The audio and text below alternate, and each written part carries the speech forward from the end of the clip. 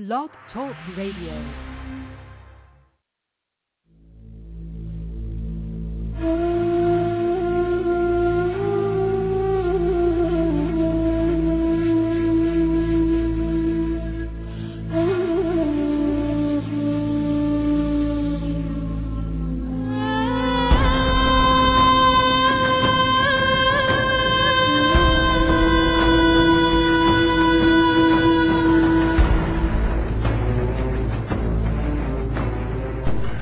Planet X, Nibiru, megaquakes, nuclear war, martial law, New World Order, FEMA camps, guillotines, aliens, UFOs, fallen angels, Anunnaki. Their Earth will never be the same again. And at that time Michael shall stand up, the great prince who stands watch over the sons of your people. And there shall be a time of trouble, such as never was since there was a nation, even to that time. And at that time your people shall be delivered, everyone who is found written in the book. And many of those who sleep in the dust of the earth shall awake, some to everlasting life, and some to shame and everlasting contempt.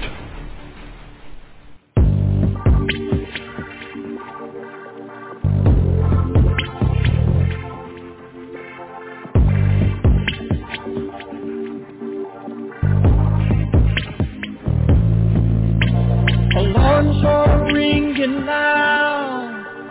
You really seem to hear. It's a minute before midnight. It's turning black. Can you hear me? Words from the Mount of Olives. The owls of Patmos too. Tell all about your future. Yeah, you're the ones he's speaking to. Only those with discernment, not blinded by this world, can see what is the obvious. Hurtling toward the final hour. Oh, can you hear his call? He's reaching out to you.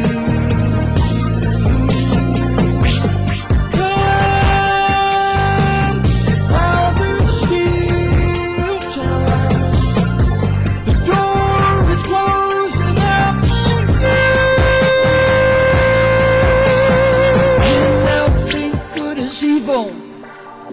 Say that evil is good. Every man does what he thinks is right. In his own eyes, ignore the truth. Leaders talk about nuclear war.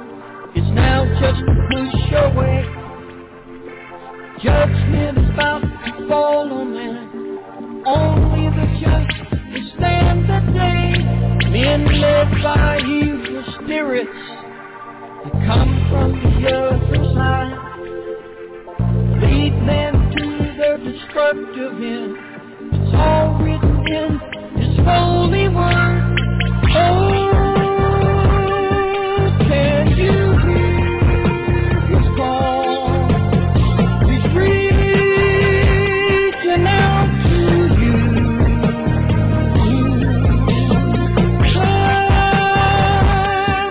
While there's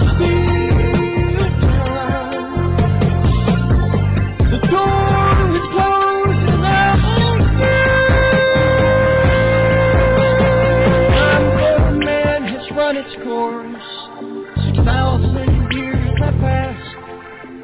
Now judgment comes upon the lost. No time to waste, run to the cross. Drunk old lies of this age, feel too smart to believe.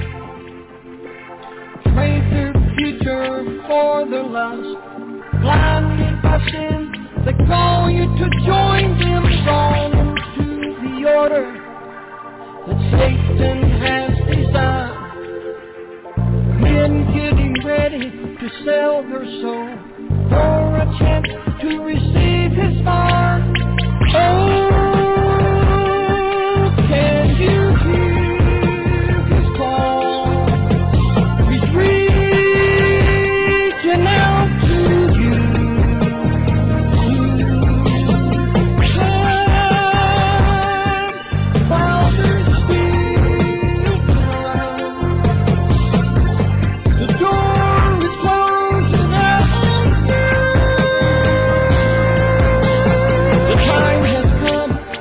and you must choose. Will it be eternal life, or will you choose to lose your soul as you disappear into the midnight?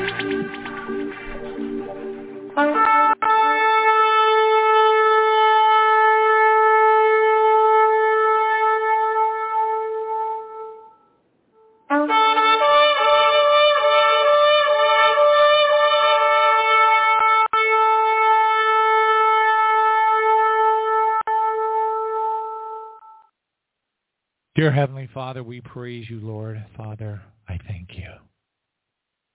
Father, I thank you for all the fiery trials that are to try us. And I'm not thinking of them as some strange thing that's happening to us, because your scripture tells us not to. I praise you, Father, for the good and the bad, as exactly as the Holy Bible tells us. And I thank you, Father God, for every opportunity to just be beaten down, to be taken down to a lower level, to be kind of like Paul, as he spoke of, during his whole thorn in the flesh commentary. And we just praise you for that word, because it gives us a lot of encouragement to understand that the things that we're going through, at least a pretty good number of us anyways, are things that we need to learn how to rejoice in, things that we need to just turn over to you and understand that this is part of our training, I guess. I don't know how, the fiery fires that are to try you, and that these are, we need to learn to be like Paul and to take pleasure in infirmities and reproaches and needs and distresses for Christ's sake. For when I'm weak, we are strong. And we just, it's hard for a lot of us to digest it, because it's intermingled, Father God, with so many, earthly dynamics like survival, keeping a roof over our heads, all that kind of stuff. But Father, we're just going to lay our trust in you. I know you're bringing us to a place, and it's intentional. I'm excited about it in the sense that it's a place that I believe that you need to bring us to in order for us to probably be ready. That's my best estimation, is that this is all part of the walk. This is part of the sanctification process. The fire, everyone I know is going through fiery trials in one way or another. In one way or another, without sitting here and itemizing all of the folks that I'm getting communications with, it seems like it's everywhere.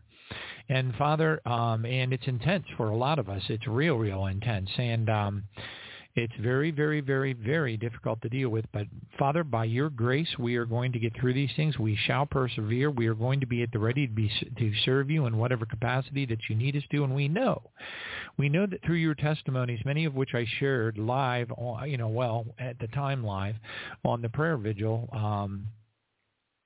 it's amazing, but those testimonies speak so vividly about the importance of prayer to you, Father. And I've always just known it in my heart. I've known that our prayers, it's just so reflective of the Scripture, that our prayers are one of the most treasured things that the entire kingdom covets, really, in a sense, in a holy way, of course. And to come to that realization, I think, is one of the most anointed blessings that, your servants such as us would discover in our journey, because it's oftentimes, as we have learned through our own pasts, something that has been considered to be kind of like, almost like taken for granted a little bit. I won't go into anything, Father. You know what I've heard. You know the words that have been spoken into my ears. And I Father God, also that I knew that they weren't righteous words.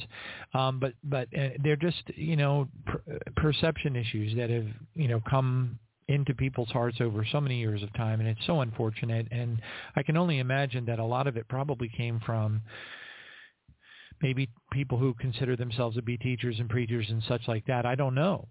But Father God, it's not for me to judge. It's for you to take care of. And we pray, Father, that you will please forgive all of our fellow brothers and sisters across this world, Father, not in whatever capacity that they're in, whether they've been, coddled in by, and I don't want to say, let's say lured in by the pillow prophets, leaning more upon what the pillow prophets are talking about as opposed to Probably very confused about what the pillar prophets have been saying. I would think they would be. I don't understand how they couldn't be, Father. But I just pray in Jesus' name, please. I pray for your mercy upon all of us, because none of us are worthy. And so the confusion, the chaos, the things that are going on, the homosexuality in the church, the just awful, awful things that are happening all over the world. The Seven Mountains mandate folks, and how they're still hanging on to that grave misunderstanding that somehow the Olivet Discourse isn't going to happen, somehow Revelation isn't going to unfold like it says it is, and they don't take the Bible literally, Father. They think things that we all know in our hearts and is so very clearly revealed in your Scripture are not true. But yet so many people are so afraid in the flesh of what's coming, and they're being told by these people who claim an anointing that things are going to change suddenly. And a lot of people are buying off on it. A lot of people I see out there are embracing this notion that, people are so quick. They want to hear good news. They see the evil rising up around them. And instead of coming to you in prayers, instead of picking up your Bible and opening it up, instead of accepting what your Scripture says, they'll do anything to believe otherwise. I see it all around me. It's astonishing and very hard to grasp, and I don't understand that way of thinking anymore. I never did, or else I wouldn't have called this in 2009. I wouldn't have called this tribulation now. What I have, Father, what I have. Father, we just praise you, and we thank you for keeping us on the 1,000 milligram red pill. We want to stay on that red pill. We don't necessarily want to be exposed to all of it, but we definitely want to be on the front edge of understanding. We want to be able to see, as we've been commanded, to watch ye therefore, as is said all over the Bible, all over the New Testament in particular, for the days that we're in right now. We thank you for the prophecies that I've been able to share as of late, many of which were given years ago, but are being made manifest before us even now. Father, I pray in the name of Jesus that you will forgive any of the prophets that have, done stuff that maybe they shouldn't have had to do, shouldn't have done. And it's okay, Father, because we all make mistakes, and we're just praying for your merciful forgiveness. We're praying, Father God, that you will please place courage on the hearts of those who they just can't even handle the idea of having to go through any bad times. And I kind of understand it. The older I get, and the more physical problems that I am dealing with, and work-related issues and everything else, I, quite frankly, Father God, without just throwing everything at you, I don't see how I can get through it either. And I thank you for the times that I know for sure it was you, that you have prevailed in my spirit and come through and helped me to realize that what seemed to be absolutely impossible to do might actually be feasible.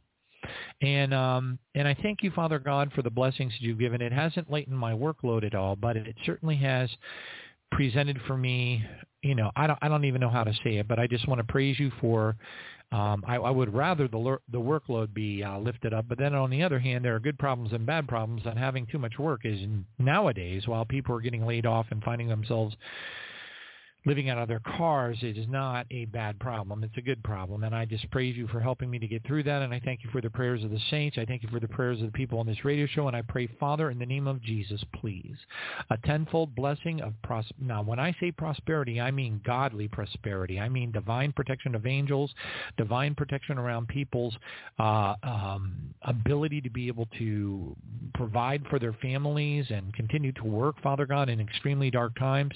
We are believing with all of our heart that the words that we have in front of us in your holy Bible, Father God, those words of Jesus, that word that word that is Jesus, John, Gospel of John, chapter 1, 2, 3, 4, and 5, really it pretty much spells it all out, and we hold and revere those words in literal understandings. We believe them from the very bottom of our heart. We stand upon those promises. We know that you are not a man that you would lie. We understand what your scripture says. We know that you want to bring us to an expected end. We embrace the idea, Father God, that two or more are gathered together, that that you will hear, and indeed, as it says in Mark, that you will act upon those prayers.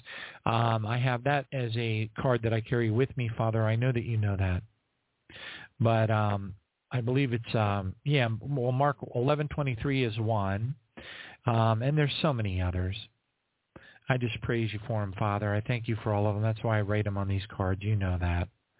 Again, I say to you, if two of you agree on earth, it's interesting that it says on earth. It's almost like, Father, I get the impression sometimes that because we are on earth, especially during these days, that now you're really, really, things are different, especially because we're in that fig tree generation season. The Luke 21:36, pray always to be found worthy to escape all these things. Father, I pray in the name of Jesus that the prayers that we had together on the prayer vigil for anybody who joined or anybody who listened even afterwards will be seen as prayers in harmony and unity before your throne room, where two or more, indeed many more, are gathered together. We would like to be in each other's presence, but you have us spread out all over the place. And it is a lonely walk, but it's okay, Father. We would rather be in a lonely walk, talking to each other electronically and being very, very awake to the things that are coming, watching for that thief in the night, knowing that you're coming anytime. We'd rather be in that place than in a place of, willful, kind of slightly willful ignorance in some cases, and be otherwise deceived by the pillow prophecies and the things that are outside of the timeline, or not the timeline, but the series of events that were shared with us by Jesus, helping us to understand. And we praise you for Father, we pray, please forgive any of the sins of the prophets. Father, forgive them, for they know not what they do. They don't. And help us to be able to rapidly discern, understand that if they're talking like, everything's going to be just fine and we're a bunch of doom and gloomers, that they're not speaking it in alignment with your word at all. And Father, we just praise you for these understandings, this anointing to understand such things, and to give us the courage of Joshua, to be strong and of good courage, to be not afraid, nor thou be dismayed, for the Lord thy God is with thee whithersoever thou goest. I am unaware, Father, and I know that you and Jesus are one, John 10:30. And I've even heard testimony from people who are in heaven where Jesus had walked literally inside of you and you became one, which is amazing. And how few understand such incredible concepts. And we hunger and thirst, Father. We hunger and thirst. We pant like the deer to be in your presence. We want to ascend that holy hill so much. And we know we're not worthy. But we believe with all of our heart that with your help and through our prayer and through our dedication to you, through our perseverance through the fiery trials, that you, Father, will answer our prayers, that you will find us worthy, or as it says, accounted worthy. We want to escape all these things, but we don't want to leave not even a nanosecond before our prayer time on this earth has bore much fruit. It's not about megaphones. It's way more about prayer. Thank you for revealing that to the hearts of babes. Because, Father, that's about all we have left right now. And it's a blessing. It's an amazing blessing to come to a place where what's left on our plate is the most powerful anointing, the most powerful work that we can do on behalf of the kingdom, and so few understand it. Thank you, Father. We praise your holy name. We thank you, Father. And Father, I pray for every single one out there, anyone who lifts me up, Father, by prayer, even by name, even a little bit, because it's all that sustains me sometimes. Let them know in their heart and be impressed upon their heart that I pray for them as well. And Father, let us all pray for one another, understanding that the day grows short, very short, and encourage one another.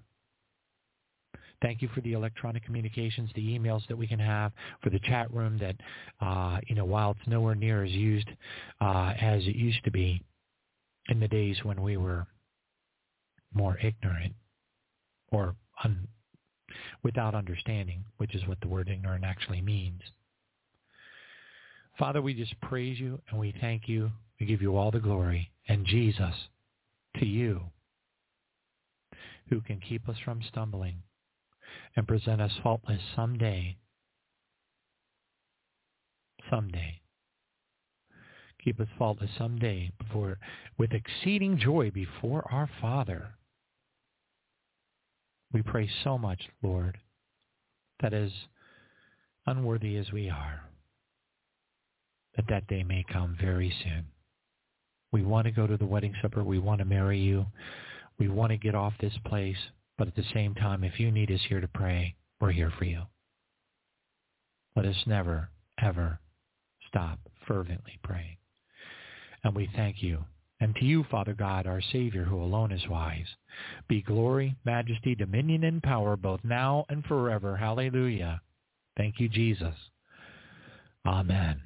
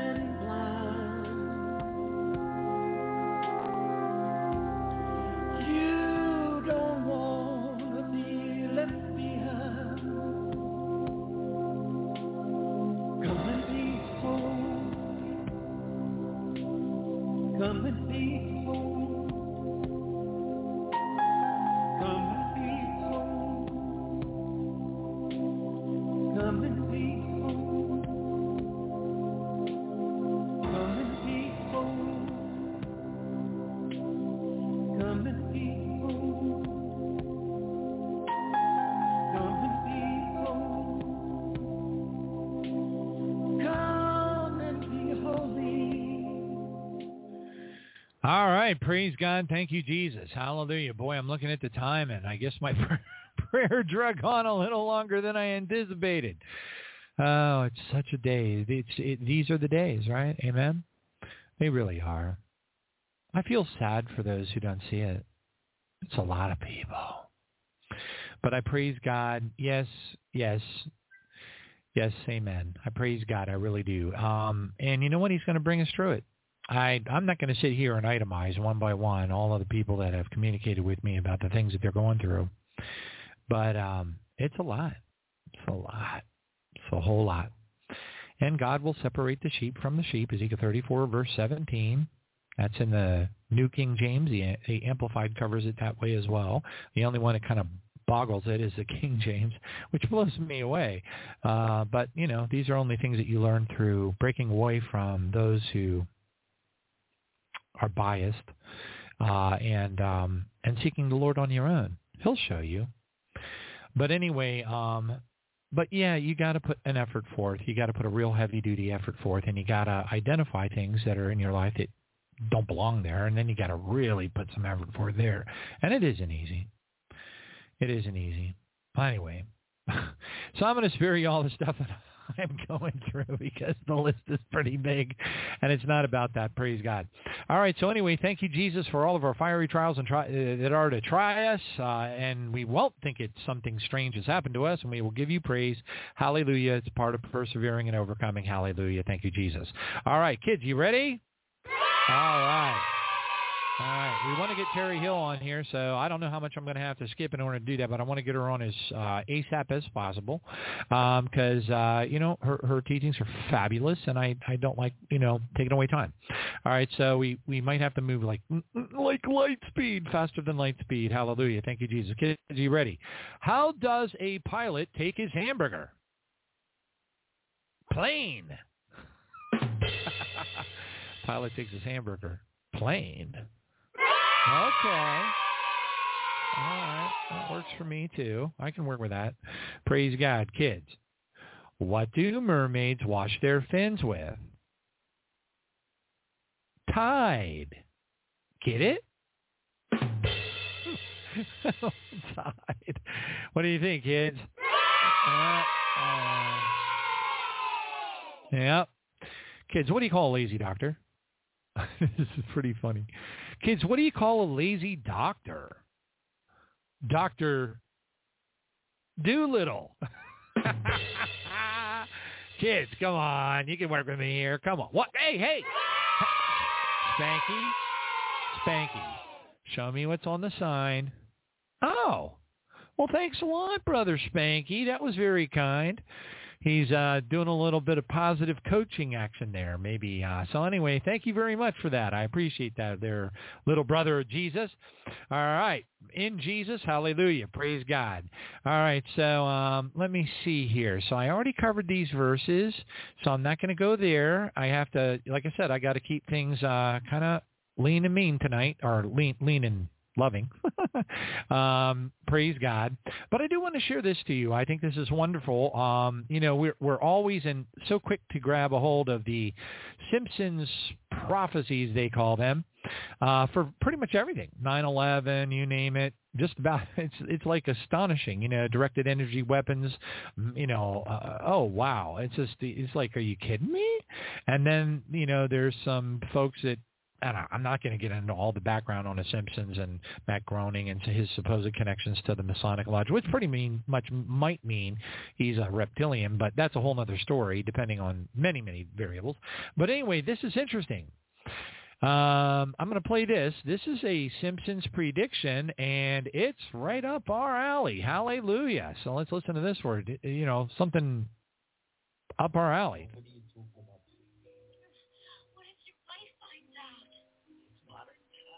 Everyone's doing it. Where's my Christian melodrama?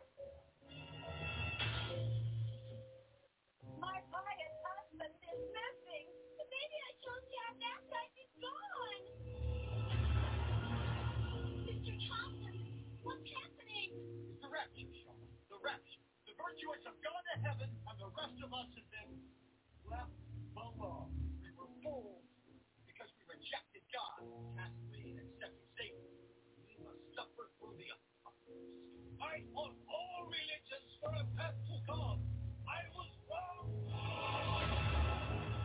Why did I put my faith in science and technology? So why did I choose to be gay? Nobody is talking about this prediction for the Simpsons. I wonder why. All right, praise God. All right, let me go ahead and stop that because it'll keep cycling around. It's one of those repetitive ones. All right, but anyway, I'll take it. Thank you, Jesus. What do you think, kids? Come on. Yeah, I knew you guys would like that one too. All right, now, regarding the testimony of the Men in Black guy, supposedly the Joseph Spencer testimony, deathbed confession, whatever, just as long as you understand, well, I put a little blurb on the website. So if you go to tribulation-now.org, tribulation-now.org, okay, it's the very top left-hand corner of the page that you that you'll land on.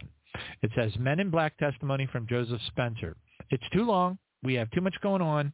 And I just can't play a 15-minute testimony. But I did put a little blurb in there, a little text in there to warn folks that I've heard an untold number of prophecies, dreams, visions, scripture reading, 2 Ezra 15:28, you name it, and I have not seen not a peep about a fake alien invasion. So I personally believe that that is a psyop. Now, could it be both? Maybe, but I don't see anything in the Bible regarding that. And what would be the point if they know that the real thing is coming? I don't know. It just seems like a big fat waste of time. All right. Anyway, praise God. Thank you. And they do know. Oh, they definitely know because they're waiting for the real thing to arrive. They certainly are. And they know that the other entities are already here, but they know that gazillions of them are coming. That's a long story, folks. It takes a lot of years of study to come to these understandings. It doesn't happen overnight. Praise God. All right, the next one I wanted to bring to your attention, which I find quite interesting, praise Jesus, and let me go ahead and scroll up so I can see if I can, yeah. All right, thank you, Jesus. Okay, good. I got a large enough that I can actually read 2 pages at once. It's a miracle, as old as I am. But anyway, praise Jesus.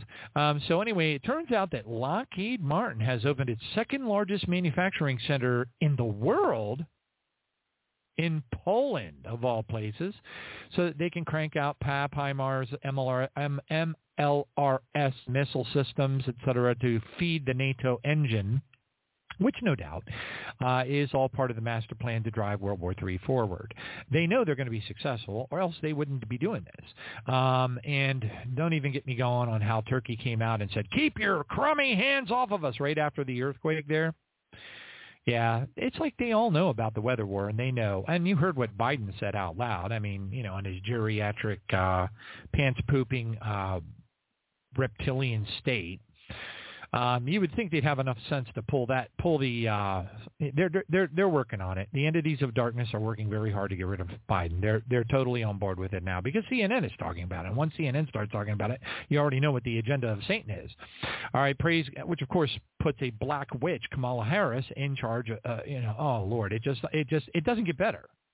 Okay, at least Biden's bumbling geriatric dementia, has worked out in our favor because he's ratted himself out so doggone many times. I mean, I can see the Antichrist Obama slapping his forehead going, dag-nabbit, which I love, by the way. All right, praise God. So I wanted to share this with you. I'm basically going to, let me see, how many minutes is this? We can try to listen to a little bit of it. Okay, here we go. It's probably worth listening to, I think. In China, the Chinese Communist Party is midway through a 10-year project to rewrite the Bible, which will then be forced on Chinese Christians. One of the changes in this new Bible turns Jesus into a murderer. Chinese Christians receive Bibles for the first time. With as many as 130 million reported Chinese Christians and the continuing explosive growth of the underground church, there are now more Christians in China than members of the Communist Party. The Chinese government's persecution of Christians has only led to even more church growth, causing the Communist Party to now target the Bible itself. What it calls an update with socialist values and removing passages that don't reflect communist beliefs. Chinese are no longer content with all of these attempts to try to forcibly get Christians to deny their faith. And so now they've just taken it to a new level where they're trying to rewrite the scripture and to confuse them and to prevent them from becoming Christians. In one example from a high school textbook, a Communist Party revision of John chapter 8 about the woman caught in adultery says, Jesus once said to the angry crowd who was trying to stone a woman who had sinned, "He who is without sin among you, let him cast a stone at her." When his words came to their ears, they stopped moving forward. When everyone went out, Jesus stoned the woman himself and said, "I am also a sinner." Man. Bibles for China. If you feel led, it's a great cause. Bibles for China. Now, you know, I lean heavily on Pipes International, praise Jesus, but if you feel led, let me tell you, I've seen the videos of the Chinese who have received Bibles from Bibles for China, and they cry so hard because they're believers in Jesus, but a lot of them don't have Bibles that are in Chinese. And Bibles for China actually has them, the real thing. And evidently, it's not like they can just go down to the store and buy them, if you know what I mean. But anyway, as you feel led, praise God. Thank you, Jesus. All right. Anyway, here's another audio video kind of a thing, and I'm going to go ahead and play this. This has to do with airborne delivery of Vax poisons. All right, here we go. Praise you, Jesus. Bring it up. Okay, what am I missing? Vaccinate the population of an entire country, but there are some people who just will not get down with the program. People who, no matter what you say, what you do, or what incentive you put out there, just refuse to take the vaccine. Here in America, this represents somewhere between 19 to about 30% of the population, depending on how you do the numbers. And so, wouldn't it be nice if there was some way that the government could disseminate the vaccine quietly in a way that people wouldn't even realize that they were getting vaccinated? That way, you can achieve your goal with minimal resistance. All right, so this aligns with the black-colored, the dark, you know, they're grayish black chemtrails that have been spotted and photographed and videoed, you know what I mean, in the air. And the people that were videoing those events were very aware that, so they were kind of, you know, ahead of the testimony of this particular person that is sharing this information with the world from the Epic Times. All right, praise God. But I think we've known about. But you know, the thing I have also noticed is that I talk too fast for most people, which means you're not listening fast enough, which is a bummer, but I can't change that. You know, anyway, but, you know, because there's only a certain percentage that folks can remember, and that's okay. Praise Jesus. You know, maybe the Lord, through his grace, will impress upon your heart what you need to know. All right, hallelujah. But anyway, this is Chris Sky talking about the new Nipah virus that has been released in India. And, of course, they're blaming it on bats. Does that ring a bell for anybody? I don't know. Does for me. But anyway, so I'm just going to go ahead and share that with you rather than playing the video. Would like to play the video, but for some reason I must have, but I'm not going to dwell on it. The next one here is Matt Gaetz, you know, rebuking Speaker McCarthy. Now, him and Laura Boebert were very vocal against McCarthy taking the position that he's in. Wait till you hear the punchline. Oh, my goodness. So let me just go ahead and get Matt Gaetz rebuking McCarthy on the floor of Congress. All right, let's get that in there because it's important. On this very floor in January, the whole world witnessed a historic contest for House Speaker. I rise today to serve notice. Mr. Speaker, you are out of compliance with the agreement that allowed you to assume this role. The path forward for the House of Representatives is to either bring you into immediate total compliance or remove you pursuant to a motion to vacate the chair. We have had no vote on term limits or on balanced budgets as the agreement demanded and required. There's been no full release of the January 6 tapes. As you promised, there has been insufficient accountability for the Biden crime family, and instead of cutting spending to raise the debt limit, you relied on budgetary gimmicks and rescissions so that you ultimately ended up serving as the valet to underwrite Biden's debt and advance his spending agenda. All right, and he goes on and on and on, and he's correct. Gets nails. Okay, so it actually gets better. Oh, if you want to call this better, that may be a poor choice of words under the circumstances. It's good for us as far as departure is concerned, but really creepy. I'll just share this with you. So evidently, when McCarthy was speaking to a press conference about the Lahaina tragedy, he was wearing a very interesting shirt. So let's listen to this guy's testimony. Of course, I have the video here. And, what he says is the truth. So let's go ahead and pull this up. Thank you, Jesus. He's talking about Speaker McCarthy in the House of Representatives. This explains a lot, folks. Speaker of the House Kevin McCarthy at a press conference during his visit to the intentionally set, wildfires in Maui. I don't know if you guys seen this press conference or not, but he was wearing quite the statement of a T-shirt. Let's zoom in on it a little bit. I don't know if you guys are familiar with that owl logo on his T-shirt, but it's quite the statement to the rest of us, and especially those in Lahaina. It's time to start calling things out for what they are and stop letting the media brainwash us into thinking everything is a conspiracy. This T-shirt right here is a membership T-shirt to the Bohemian Club.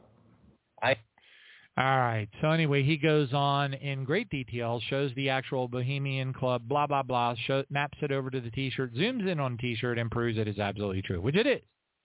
So now we know. Oh, it gets worse, sadly. It's okay. Hang in there. Another headline says, Biden asks justices to block limits on collaboration with social media companies. Well, as it turns out, SCOTUS had, I believe it was Alito, led the charge.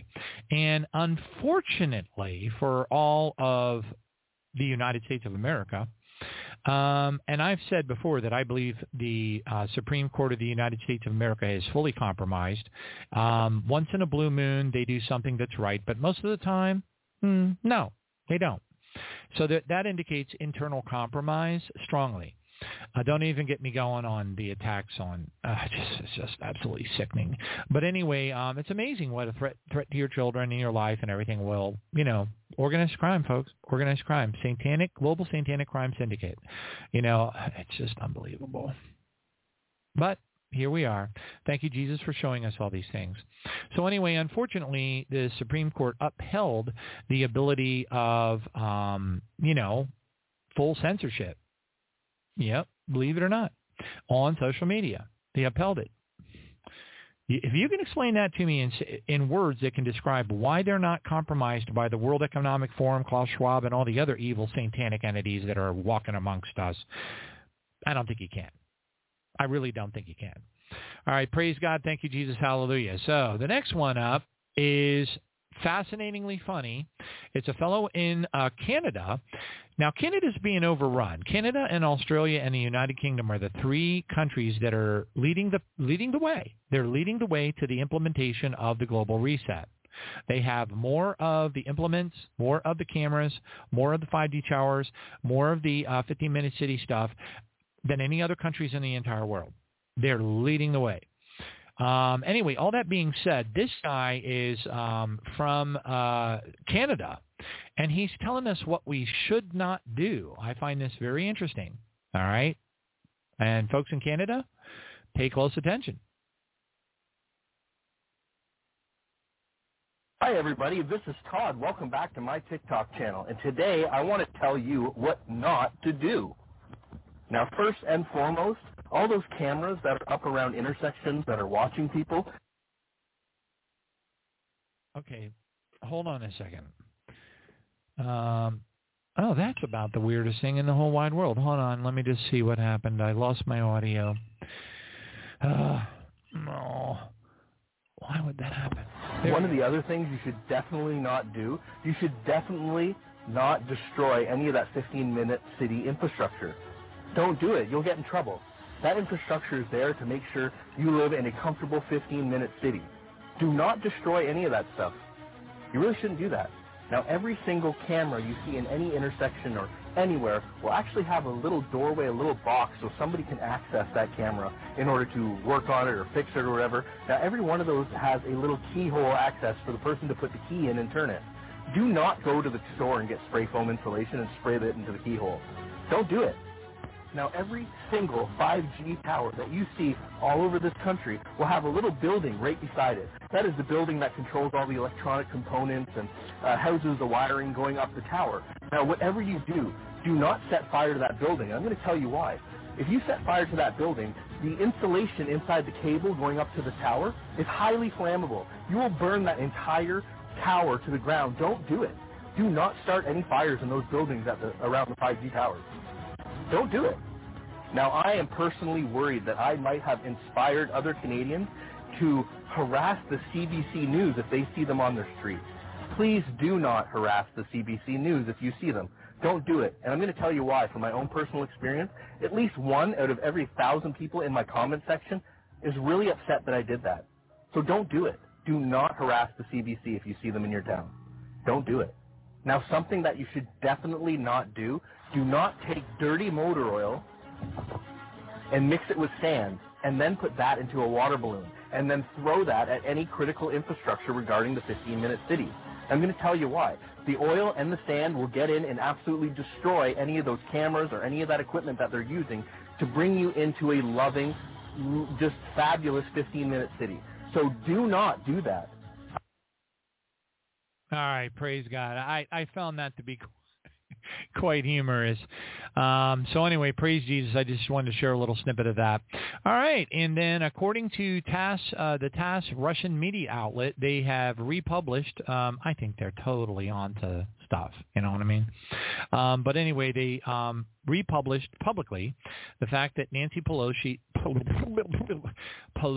said, it says, I'm just going to read the headline. Former United States House of Representatives Speaker Pelosi calls herself, quote, a cold-blooded reptile.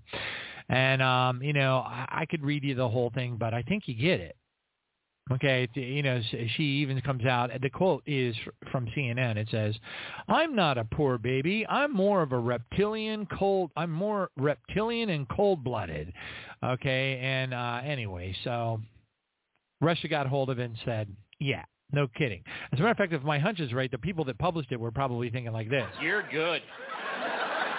Thanks, Captain Obvious. I was on a totally different track. Hallelujah. Praise God. Next one up. All right, wait a minute. I'm going to play my news stinger because I like it. I want to hear it. Makes me feel good. So here we go. So a little bit of feel-good news stinger stuff. Ladies and gentlemen, may I have your attention, please? It's not normal. It's just wrong. It's not normal. This is disturbing. Game over.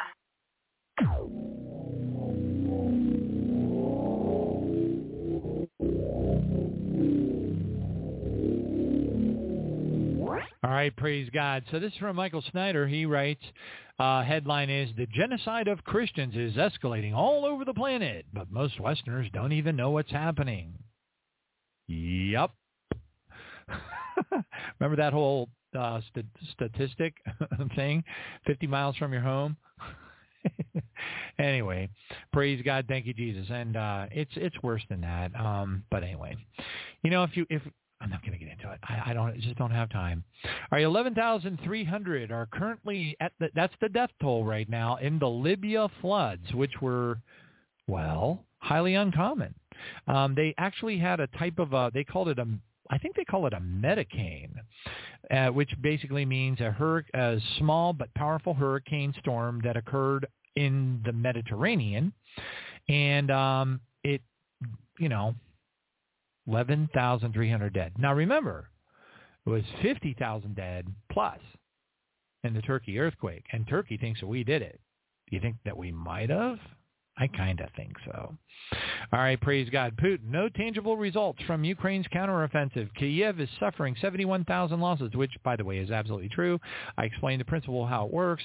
The Russians are extremely intelligent. They know exactly what they're doing. They're not, dorked up. They're not. They know what they're doing. We'll just leave it at that. I've played many testimonies to help people understand that dynamic, and it's for anybody who isn't staring at CNN, whatever. Anyway, praise God. Thank you, Jesus. Hopefully everybody that's listening to this program understands the dynamics of what is happening over there. And yes, of course, it's a kill zone. It's what they do. They allow them to break through a particular line. They basically take their troops and they step on the side, and then they let the Ukrainians come pouring in like a bunch of cockroaches into a trap, and then they hit them with some bug spray, and bam, it's all over, and 71,000 people died. But hey, they keep on doing it over and over again, and they're being led by United States CIA and Intel. So what does that tell you about this country? All right, next headline up. Praise Jesus. South Korea and the United States issue a warning to Russia. These two countries claim that Moscow will pay a price for the military cooperation with North Korea. How dare you? Gee, I wonder what the price could be. I mean, after all, it was Biden and Obama that basically gave $6 billion to Iran, and that with a promise of another $10 billion. Why would they do that? Think about it. It's the Antichrist. Do you think he, loves Israel? The evil. The evil. It's so tangible. You can cut it with a knife. Too bad it's not like a big chocolate cake, but then I couldn't have any anyway, which would be great. Thank you, Jesus, because I'm doing the no-carb thing. All right, Chris Sky, Canada, going into complete lockdown, he says, and it's in progress, and he's getting a lot of internal communications. Let's listen to this. So check out this link from our wonderful corporate friends that are 100% complicit in trying to lock us down and take away our rights. Click the link. It's West 49 store locator, and it has now been updated. I think someone put the update in a few weeks early to tell you that since many parts of Canada have now gone back into lockdown, you need to search the store locator to see which one of their stores are actually open. This is combined with people telling me they got kicked out of clinics, people telling me they got kicked out of stores, people telling me they have stores that's telling them how many people are only allowed in the store, one person per household. It's all coming back, and they are doing it under the radar. They are not announcing it on TV. They are just getting all of their corporate partners to slowly implement the policies as if we were already back on lockdown. Wake the fuck up. Oh, I'm sorry about that. I'm sorry about that. I evidently sorry, kids. I didn't. I guess I didn't listen to the whole thing before I typed it over to the show notes. Whoopsie daisy. Anyway, praise Jesus. All right. So anyway, next headline up. Hallelujah. The United States is preparing to deploy nukes in the United Kingdom, which of course is why. It's called Operation Atlantic Resolve is what they're calling it. But of course, we don't know what the really big picture is, do we? Or do we? All right. Praise God. Thank you, Jesus. Next one up. Epic Times reports Mike Pence says the United States troops may have to fight if Ukraine doesn't repel Russia.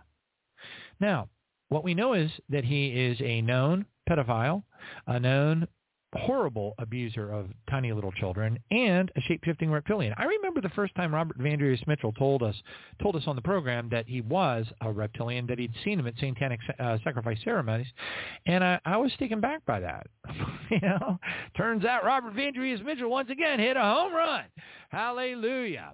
All right, and I have spared you of the live testimony of what individual had seen Pence do. I had it, but I didn't want to play it on the program because it's so horrible that it's just one of those things you can't unhear. Okay? Unfortunately, in preparing for the show, I got an earful. All right, next one up. This is interesting. Top doctor warns that, and again, his name is Dr. Harvey Risch, which is R-I-S-C-H, supposedly Professor Emeritus from Epidemiology at Yale University. I have not confirmed this, but evidently he is saying that turbocancers caused by the mRNA vaccine are set to kill billions of people. That's pretty, wow. Okay, next one up. Very, very disappointing, but nevertheless, I think it's very important that we all are aware of these things. Pray, please, that God will forgive her, please. I don't have any reason to believe that she's a reptilian, but her behavior is anything but Christ-like. But it's all over the news, so it's not like I'm whistleblowing or, you know what I mean? I'm just reading the news report. So from CNN Politics, it says, theater video surveillance shows United States Representative Lauren Boebert escorted out of a Beetlejuice musical in a theater. Lauren Boebert issues apology after video appears to show her vaping and being fondled by a date during the Beetlejuice musical. I saw the video. On Also, for what it's worth, outrageous, they say on Twitter, Lauren Boebert co-sponsored a bill to make the AR-15 the United States national gun, which is in H.R. 1095. Now, this is the woman that during the election process was going, praise Jesus, praise Jesus, praise Jesus. And I'm like, are you sure you're talking about the same Jesus as I am? But oh well. We have a lot of that going on across the old Babylon the Great United States. It's just not good.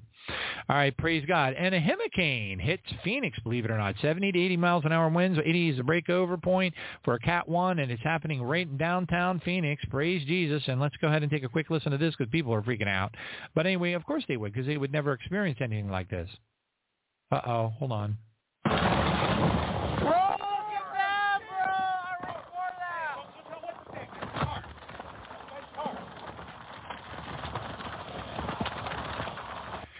If you actually were to see the video, it would be mind-blowing. These things don't happen in Phoenix, but they do. And we've known that Planet X's approach, even John Moore in his testimonies mentioned hurricanes, I believe it was, at some point. But anyway, so we go on. All right, next one up. First, I wanted to mention that Rich Dad Poor Dad is going public right now, that particular fellow, and he's telling everybody that war is coming, and here's how you need to change your investment strategies. I thought I'd pass that along to you. So watch out, everybody.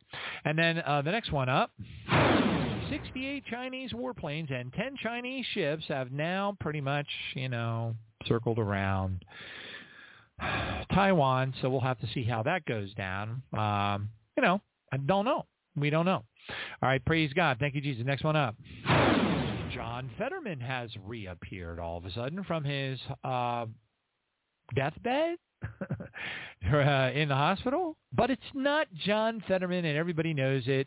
The arm tattoos are missing. It doesn't look anything like him. And anybody who believes that it's John Fetterman is... I don't know, punch drunk or something. I can't even imagine why they would think it in a millisecond. There's no resemblance. All right, praise God. Very little, very, very little. I guess they had a hard time finding a body double and not enough time to hybridize them.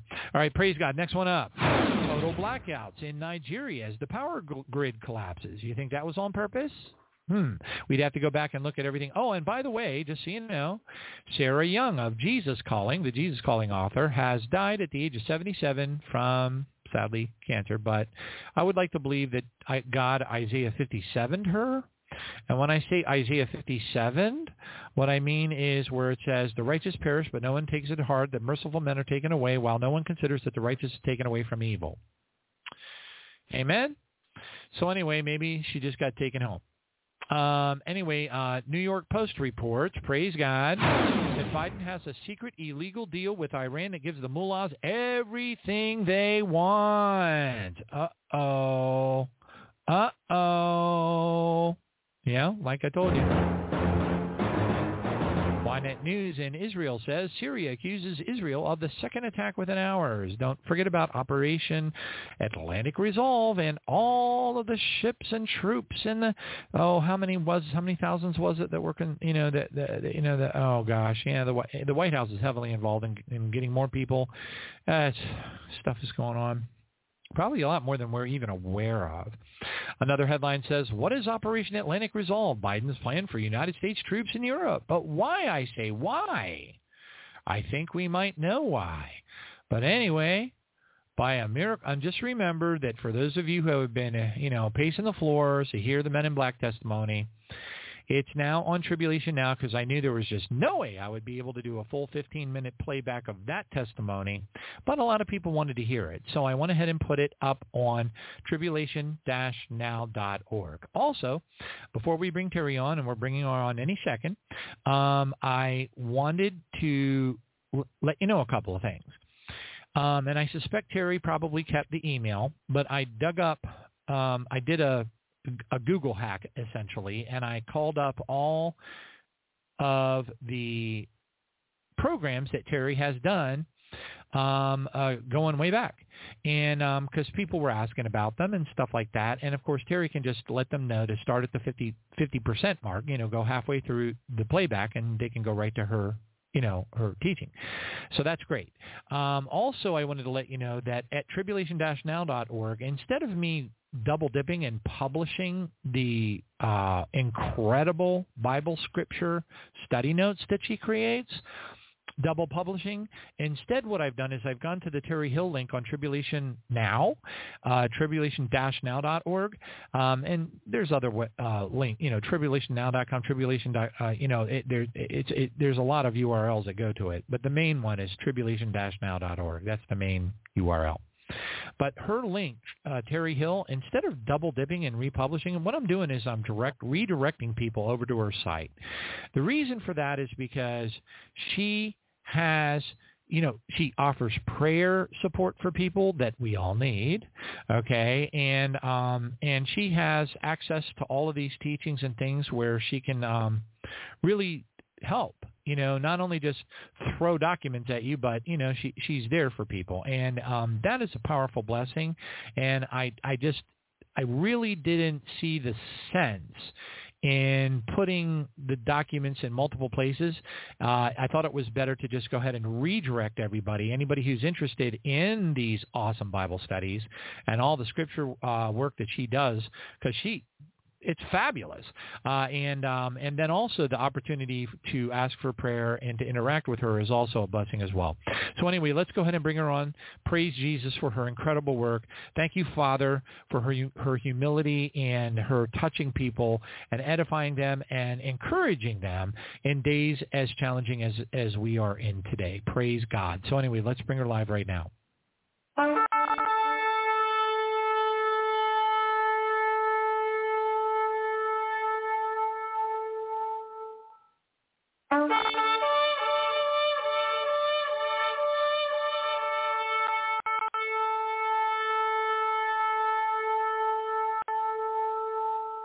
All right, praise God. And thank you, Terri, for pressing that magic button for me so I could spot your number real easy. That does make it a lot easier. But anyway, are you there? I sure am, John. Awesome. All right. Well, I'm going to go ahead and step aside because I wanted to give you as much time as you needed, even a little bit extra, to cover this, because I know I feel, I just felt impressed that this is an important message, as they all are, and the extra time will come in handy for you. So anyway, God bless you. I'm stepping aside and handing the microphone over to you. God bless you for coming tonight. Thank you so much. Well, thank you, John, and as always, thank you for having me. It's a joy for me. It's a work of grace, as we all know, and we each have our part to do as servants of our Lord Jesus Christ, and I'm thankful for my part, and I'm always amazed and surprised at how he brings a message together, and so for that we give him glory, and I'm so grateful to be with you. So tonight, let's just start with a word of prayer here. Father, I thank you so much, and I praise you once again for the opportunity to share your word tonight with your people. Thanking you and praising you, Lord God, that every day is a gift from you, and every day we have an opportunity to learn about you better. Every day we have an opportunity for our faith to be tested. And so for that, Father, I thank you. I ask your blessing upon Brother John and all who are listening, all who assist in the production of these programs. Father, there are many people behind the scenes that I have not met, but will meet one day, and I'm asking your blessing upon them. I'm asking for divine provision and protection and for your blood covering. Thank you for your angels that encamp around them that fear the Lord. And so, Father, I ask you to put your words in my mouth and be pleased with all that is said and done tonight. In Jesus' name, amen. Well, beloved, we live in a world that is growing increasingly dark. I don't know how it is that I could be shocked every time I hear something different, because we're seeing things going from bad to worse. But I want to start out on a note of hope tonight and just reflecting on what yesterday was. Yesterday was the Feast of Rosh Hashanah, which means the Feast of Trumpets. And this is one of the feasts of the Lord. They are not Jewish feasts. They are the feasts of the Lord. And so I just wanted to touch on that for just a moment. The Feast of Trumpets was a blowing of trumpets. God gave some feasts to his people. You can read about that in Leviticus chapter 23. We've actually talked about the feast before. And the Feast of Trumpets was the first of the fall feasts. And there was a Feast of Trumpets, there is the Day of Atonement, and then Tabernacles. And all of these feasts teach us something about the Lord Jesus Christ, and they also teach us about steps in God's plan of redemption for his people. But with the blowing of trumpets, these priests, was the priests of the Lord who blew the trumpets. And in this case, on Rosh Hashanah, this was the ram's horn called the shofar. Okay? And so this was a call to hear the clear, living word of the Lord. So the Lord wants to communicate with his people, and he does that through his word. He does that through his priesthood. And the blowing of the trumpets were to cause the people to draw near to the Lord, to depart from sin, to defend the camp, to declare a new season. And Jesus himself was the clear living word, okay? And so he introduced the message of the gospel, as we know, and he was the beginning and the end, the Alpha and the Omega. And the ministries, God's ministries that he has raised up, is preparing an army, and it's bringing an awareness of the fact that this age is winding down. It's bringing an awareness of the fact that God is calling his people to perfection, and that there is a day coming called the Feast of Tabernacles when Jesus will set up his millennial kingdom, when God's people will be changed in a moment, in the twinkling of an eye. It's going to be absolutely glorious. But before that happens, we need to understand that there's a pathway into God's glory. There is a pattern for revival. The trumpets, the sound of the trumpets was a wake-up call, okay? It's an awakening blast. The days of awe, Yom Kippur, also called Day of Atonement, was a time to seek the Lord, with time to return to the Lord. And then Tabernacles speaks of the fullness of the glory of God in Jesus' second coming, the redemption of the body, and the millennial kingdom. So for those of us who are in Christ, who have been born from above, who have acknowledged and recognized that Yeshua HaMashiach, Jesus, is the Messiah, then we have a absolutely glorious hope. But on the subject of Rosh Hashanah, it is a declaration of impending destruction. So this is not something that is appealing to most people. It is a signal of warning to take heed, okay? So the Lord is setting the trumpet to the mouths of his people, his priesthood. They have the privilege of blowing the trumpet. They have the privilege of sounding an alarm. Now, that alarm sound, when that was blown, is reminding us of the day in which we are living. And so God's word is alive. It speaks to us today. And there are steps, like I said, in the redemption process. We can look back and I'll just touch on this for a minute. The first feast of the spring feast was Passover, and that's a type of the new birth. Jesus offers new birth to humanity. He was the Passover lamb. The blood was applied to the doorpost. The people ate the lamb together. And when the Messiah was slain, he was and is our Passover lamb, and that is a new beginning with forgiveness of sins.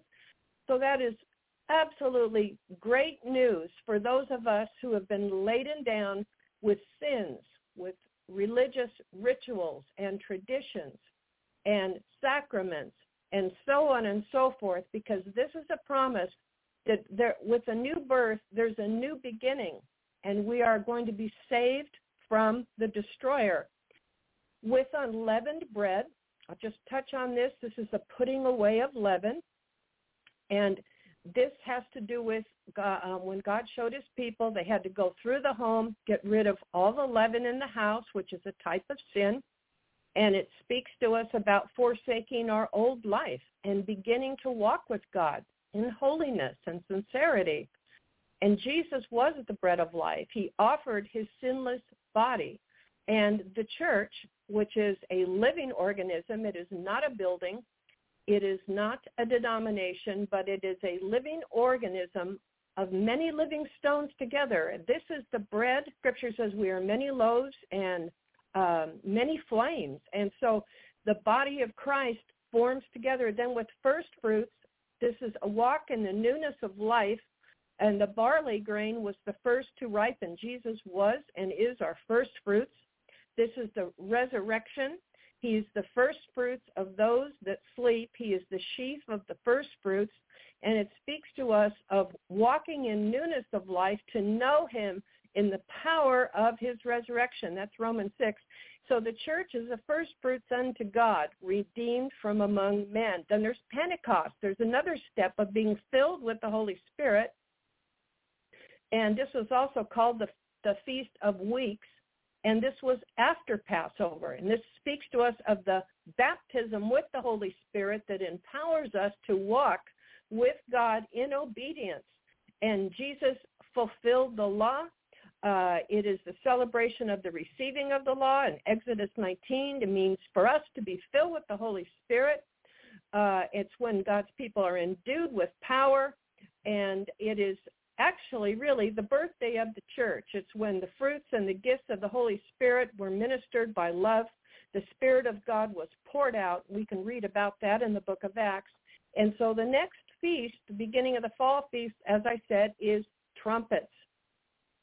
And so with the blowing of the trumpet, it's a solemn call to come to assemble in the house of the Lord. I want to read a scripture to you out of Hosea 8. Starting at verse 1, set the trumpet to your mouth. Like an eagle, the enemy is coming against the house of the Lord. Because they've transgressed my covenant, they've rebelled against my law, they cry out to me, my God, we of Israel know thee. But Israel has rejected the good. The enemy will pursue him. They have set up kings, but not by me. They've appointed princes, but I didn't know it. And with their silver and their gold, they have made idols for themselves. I want to read another scripture to you that has to do with sounding an alarm. Again, a signal of warning from Zephaniah 1:14 to 16. It says, near is the great day of the Lord. It's near and it's coming very quickly. Listen, the day of the Lord is the warrior is crying out bitterly. The day of wrath in that day, a day of trouble, distress, destruction, desolation, a day of darkness and gloom, a day of clouds and thick darkness, a day of trumpet and battle cry against the fortified cities and the high corner towers. And it says, I will bring distress on men. They will walk like the blind. They have sinned against the Lord, and their blood will be poured out like dust. So this is difficult to read, and yet the Lord is telling his people that danger is approaching. But as we read through the scriptures, as Jesus has gone before us, as he is showing us what's happening in our world, as he is explaining things to us in the light of scripture, we all know and have read, we know that Israel will make a covenant of death with the false Messiah, Antichrist. We read about things in the book of Daniel. We know that apostasy is already present throughout Christendom. And I make a distinction between Christianity and Christendom, because what's happened is there is a cultural Christianity that has evolved in the day in which we live. So we see that apostasy is here. We know that persecution is here and will continue to increase, especially in the Western world. We know that judgment is coming. We know that Antichrist will be revealed. We know the wrath of God is coming. But we also know that Jesus Christ, the Son of the living God, will descend from heaven in the air, and his saints will be called up to meet him. And so shall we forever be with the Lord. From the beginning, one of the promises that God has made us is that God's people are not appointed unto wrath. And we can take solace and we can have hope in knowing that as we look around the world, as we see economic trends leading to a one world electronic currency and digital ID, as we see a political trend leading to a blending of nations, puppet governors, feudalism, we see a technological trend with men increasing in knowledge and many who are ever learning, but they're not coming to a knowledge of the truth.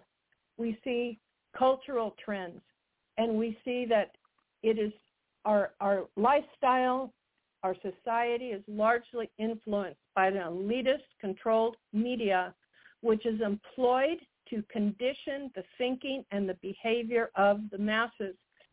And sadly, we see an ecumenical trend among what I call cultural churchianity that is leading toward a one world religion.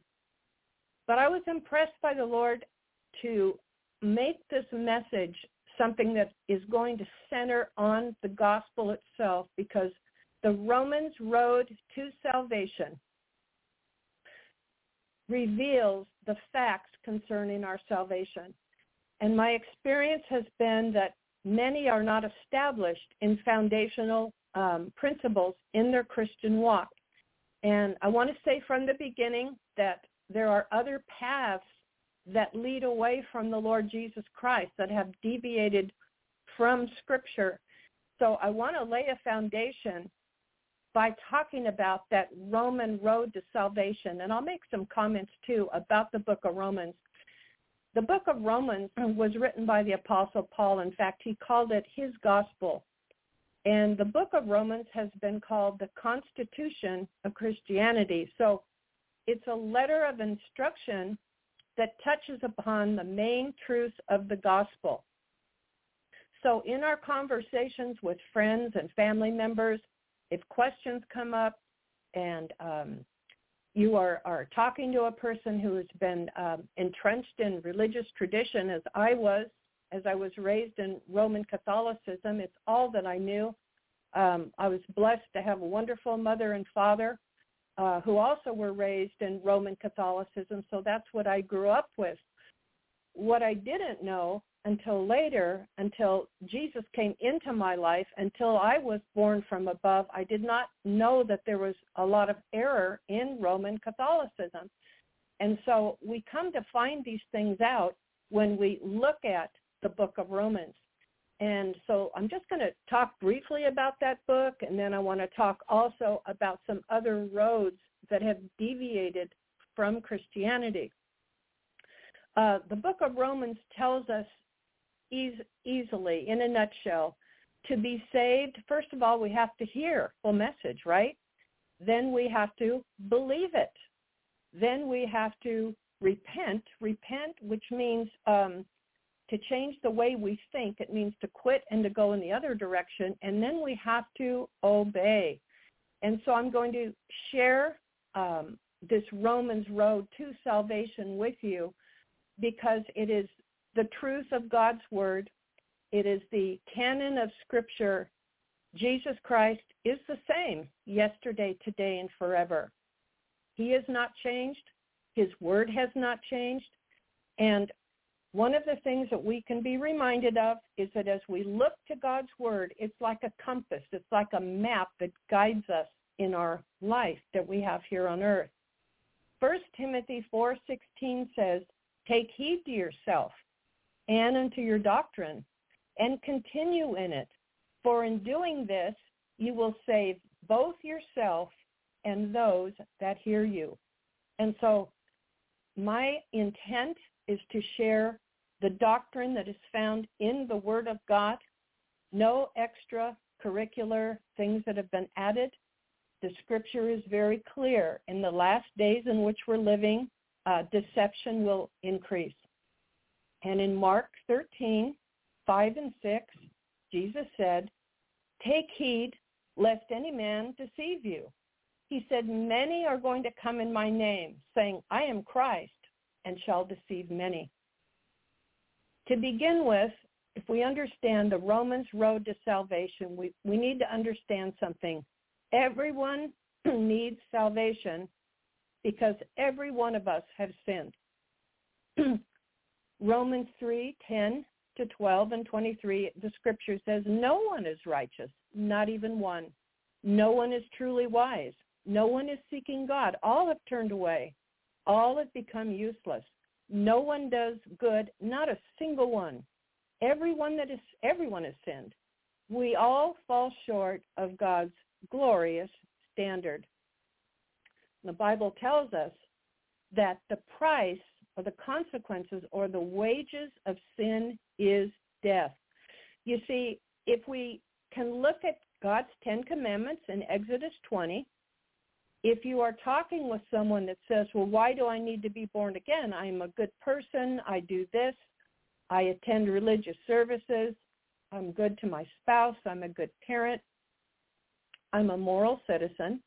What we have to do is show people the law. All of us have broken God's law. The 10 Commandments in Exodus 20, if we are guilty of only breaking one of God's law, we are guilty still of breaking all of God's law. And the Bible tells us that the wages, or the consequences of sin is death. All of us are headed to destruction. We were born in sin. David said, "My mother in iniquity conceived me." I was conceived in iniquity. So you see, Adam and Eve's sin was passed on, and we are descendants of Adam and Eve. But Jesus came and died in our place. The Bible says that he died for our sins. So he paid the price for our eternal death, our spiritual death. Because the Bible tells us in Romans 6:23, the wages of sin is death. But the free gift of God, now listen to this, the free gift of God is eternal life through Christ Jesus our Lord. And we receive this salvation and we gain eternal life through faith in Jesus Christ. Romans 5:8. God showed his great love for us by sending Christ to die for us while we were still sinners. I can remember in my own experience when I heard the true message of the gospel preached the very first time. We had stopped attending Catholic Church. We had been invited by neighbors to hear a man by the name of Pastor Chuck Smith at Calvary Chapel in Costa Mesa, California. Excuse me. The gospel was presented very clearly. I can remember seeing the joy on this man's face. I thought, that man's face is lit up. I was astounded by the joy that I saw in Pastor Chuck Smith. After the gospel message was presented, there was an invitation given for anyone who wanted to receive Jesus Christ as their Lord and Savior. And so on that day, in 1978, at the very end of the year, my husband and I both received Jesus Christ as our Lord and Savior. And I remember weeping for weeks. It's just as though the Holy Spirit had come. And I was so broken before the Lord. God revealed himself to me. It was a dramatic conversion experience for me. Perhaps it wasn't for you. Perhaps some of you who are listening have said, I've never had that happen. I suppose what had happened was, and I realized how much God loved me, and I saw that Jesus had done everything for me, and that what I had to do was confess with my mouth that Jesus is Lord, and I believed in my heart that God raised him from the dead. The Bible says you will be saved, and that's what we did. And the scriptures in Romans chapter 10 says it's by believing in your heart that you are made right with God, and it is by confessing with your mouth that you are saved. The Bible says everyone who calls on the name of the Lord will be saved, and that name is Jesus Christ. of Nazareth, the Son of the living God. So that salvation and that experience caused me to be so grateful. As I picked up the Bible to begin to read, which I never did before, because as a Catholic, you're not encouraged to read the Bible. But as I started to read, it's as though the words on the pages of that book came alive to me. And it was as though God was speaking right to me. This is what God does with people who are born again. He speaks to them through the pages of the Word of God, because that Word of God is living. It's powerful. The book of Hebrews tells us it's able to discern between thoughts and intents of the heart, joints and marrow, soul and spirit. So it penetrates you. As I was reading those words, and I know as those of you who listen and are reading God's Word, God will penetrate your very heart, and it will speak to you. That's the living Word of God. And so Jesus is the living Word of God. The Word became flesh, and he dwelt among us. Okay? So this Romans road to salvation brings a person into a relationship of peace with God. Romans 5:1 says, therefore, since we are made right in God's sight by faith, we have peace with God because of what Jesus, our Lord, has done for us. And one of my very, very favorite portions in Scripture is Romans 8:1. There is therefore now no condemnation for those who are in Christ. For the law of the Spirit of life in Christ Jesus has made me free from the law of sin and death. So just to be brief, there are two laws at work. There's a law of the Spirit of life in Christ Jesus, and there's a law of sin and death. And everybody at this point in time today is either abiding by one of those two laws. And Romans 8 tells us, I am convinced that nothing can ever separate us from God's love. No, not death or life, no angels, no demons, no fears or worries about tomorrow, not even powers of hell can separate us from God's love.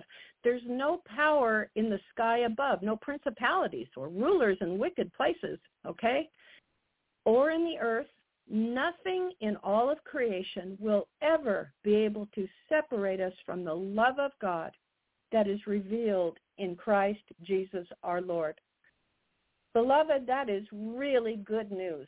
That is hope for those of us who live in a world that is increasingly spiraling into perdition. The Romans road to salvation is the book of life. It reveals facts concerning our salvation. And God has prepared a road for each of us. So when I use the word today, when I talk about a road, I will call it a path or a way or a manner of life.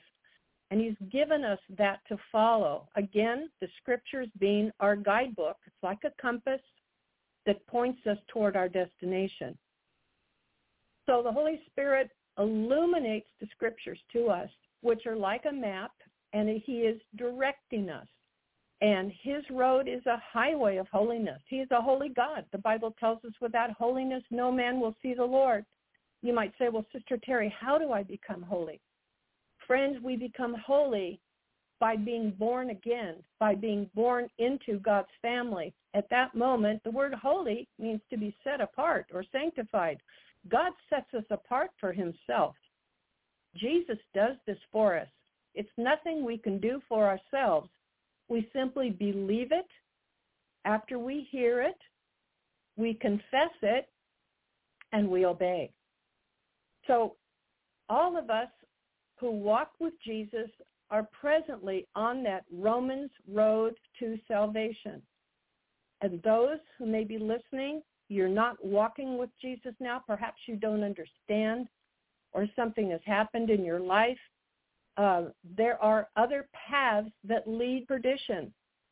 So Jesus points out to us through his word, through the book of Romans, through all of his scripture, the path to salvation. And something happens. As a new Christian, I can remember having so many questions. There's so much that I did not understand. But in those early days, I remember and knowing wow, I'm a daughter of the King. I belong to Jesus now. I've been born again, and I couldn't wait to begin to share that. And I can remember just a short time after I was saved, I went across the street and shared this with a friend who had also been raised in Catholicism, and we prayed together, and she said, yes, I want that.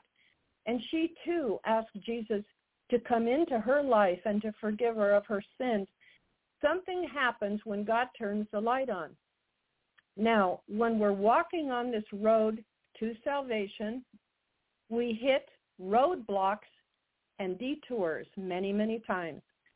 And I want to talk about some of those roadblocks and detours as we walk on this Romans road to salvation. In the neighborhood where we live, it used to be a pretty semi-rural community out here, but many people are moving out here now. And what we're finding is that everywhere around us in this area, there are roadblocks and detours. What's happening is the roads are being improved and built. Sewers are being laid. Electrical lines are being installed. Bulldozers are coming in. And when I leave in the morning, wherever my destination is, I have to prepare myself in knowing that even though I have a destination and I know how to get there, sometimes it looks like I'm going in the opposite direction, but it's because of the detours that are set up in the road. There are roadblocks that say road closed, and there will be arrows and signs saying detour. And so I know that all of you know what that means when you encounter these roadblocks when you're driving. But this happens in our Christian life too, doesn't it? Sometimes confusion will come into our life, and there will be distractions, and we're going along, we're reading our Bibles, we've entered into fellowship at a church somewhere, we're starting to learn how to pray, we're taking Bible studies, and we're embarking on this Romans road to salvation. But sometimes, because life happens, things happen to us and along the way. Sometimes we encounter trauma on our road, and this could be emotional and physical pain. It can be loss of health, loss of a loved one through death or divorce. It could be a loss of finances, a loss of a business, of friends. We could experience betrayal, and it seems like our life stops sometimes. What I want to reassure you is this: Jesus will never, ever leave you or forsake you. People will come and go, beloved. Friends will come and go. People will pass from this life. When Jesus is Lord and Master, and you've given him your life and you trust him for salvation, he is always there with you. And this is one of the reasons why it's so important to have fellowship with other believers. The Bible tells us, do not forsake the assembling of yourselves together, which is the manner of some, but to come together in fellowship and in prayer, to be discipled and to make disciples, and for evangelism. Jesus said, especially as you see the day approaching. The day of the Lord is approaching. When the trumpet was blown, when the shofar is sounded, it was to alert the camp and say, watch out, danger is ahead of you. But also know that all of these things that Jesus promised were coming. If we read Luke 21, Matthew 24, we've read the book of Daniel, we've looked at the book of Revelation. When we learn to read these books and to study them, we see that Jesus warns us about these things. He said, men will betray you. Jesus said, you will be persecuted. And he said that some will be offended by you because you now belong to Christ and you don't live like the world. You don't run with the people you used to run with. And you have broken away from heresy and false teaching. false beliefs. Jesus knows about these things that we encounter as we walk this Romans road to salvation. He knows about the rejection that we will be subjected to. People will not understand at times, beloved. They won't understand that your love for him is growing greater and greater, and the love for the world becomes less and less and less. In fact, it becomes very dim when we see the glorious inheritance that's been presented to us, the inheritance of being with Jesus Christ and ruling and reigning with him. Some of those roadblocks and detours for some of you are discouragement because you've done everything you can and have known to do, and your circumstance at home doesn't seem to change. Sometimes even in fasting and in praying, in seeking the Lord, in setting times aside, and doing everything that we know to do, sometimes circumstances and people just don't change. And these are people that we love. These are family members. And we look for good fruit, but we don't see the fruit yet.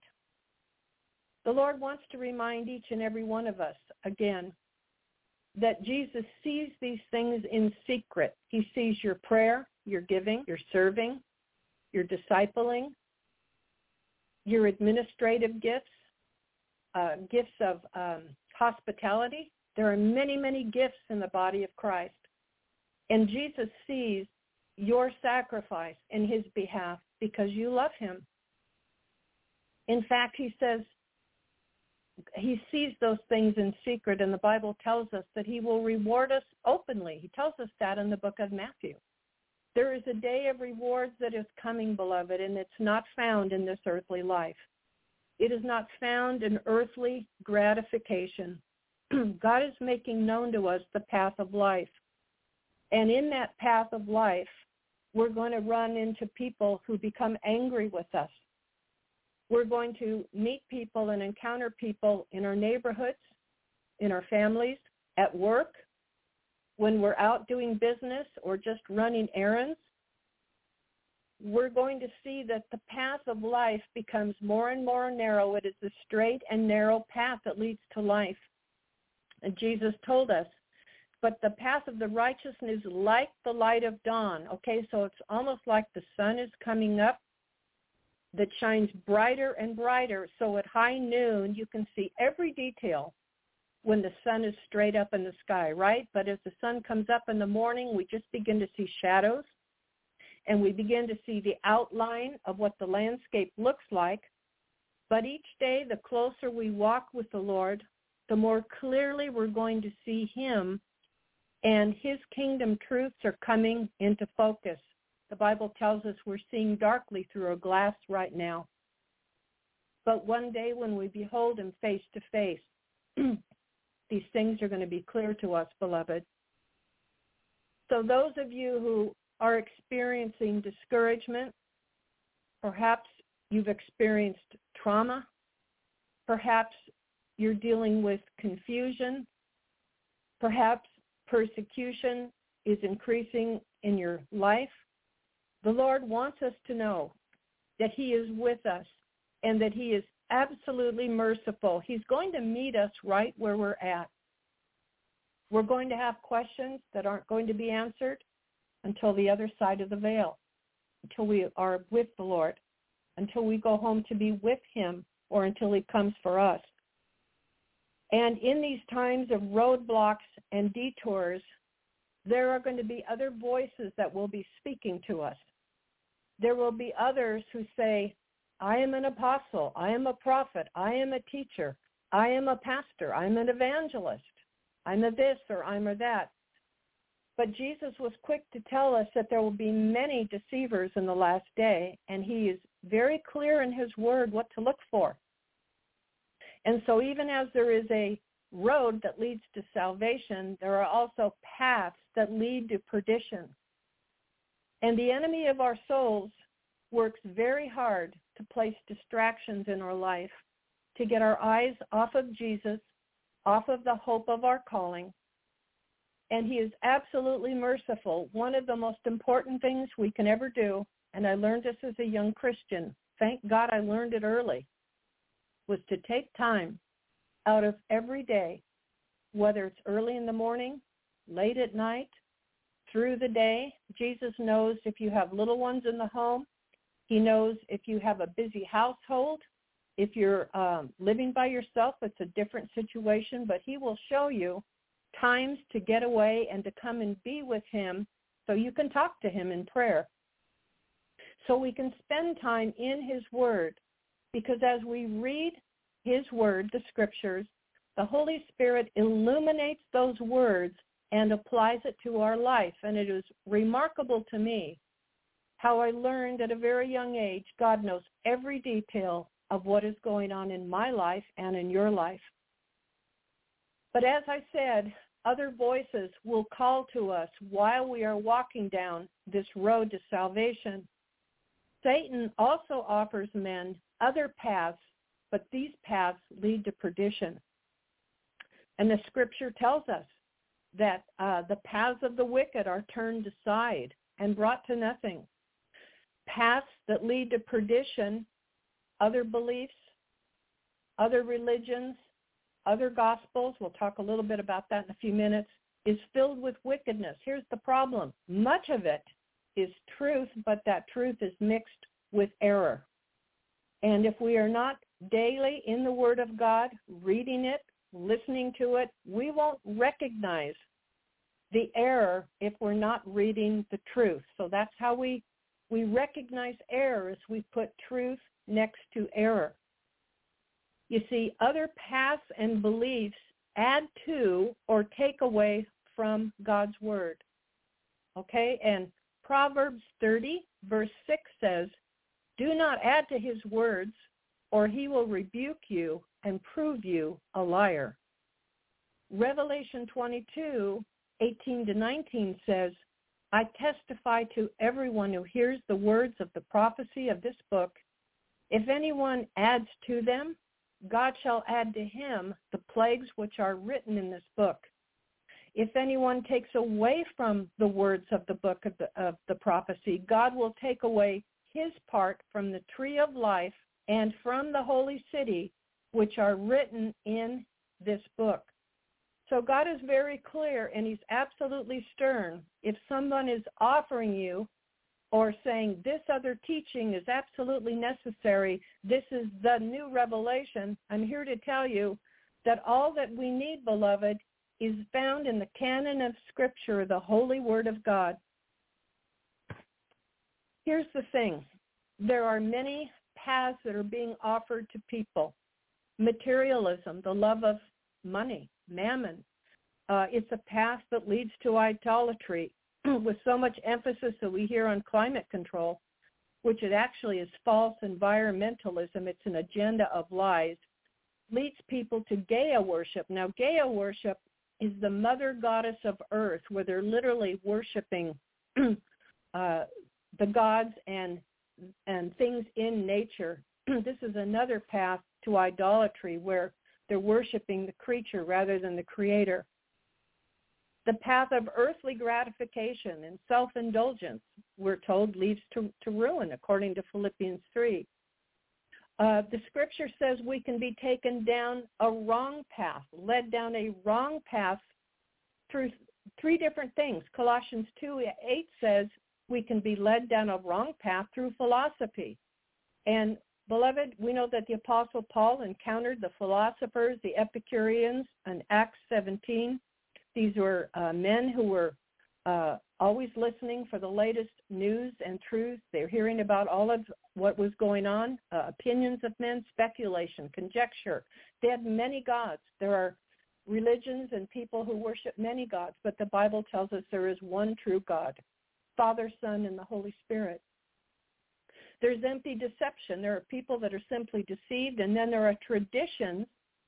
And so false teachers and prophets introduce another way, another path. Some trust in their religious works. They trust in their sacraments or their rituals to save them. Being raised a Catholic, this is what I was taught to do, that you had rituals, indulgences, penance, that you would pray to the saints. You could pray to Mary. You could pray to the dead or for the dead. All of these things I did not know.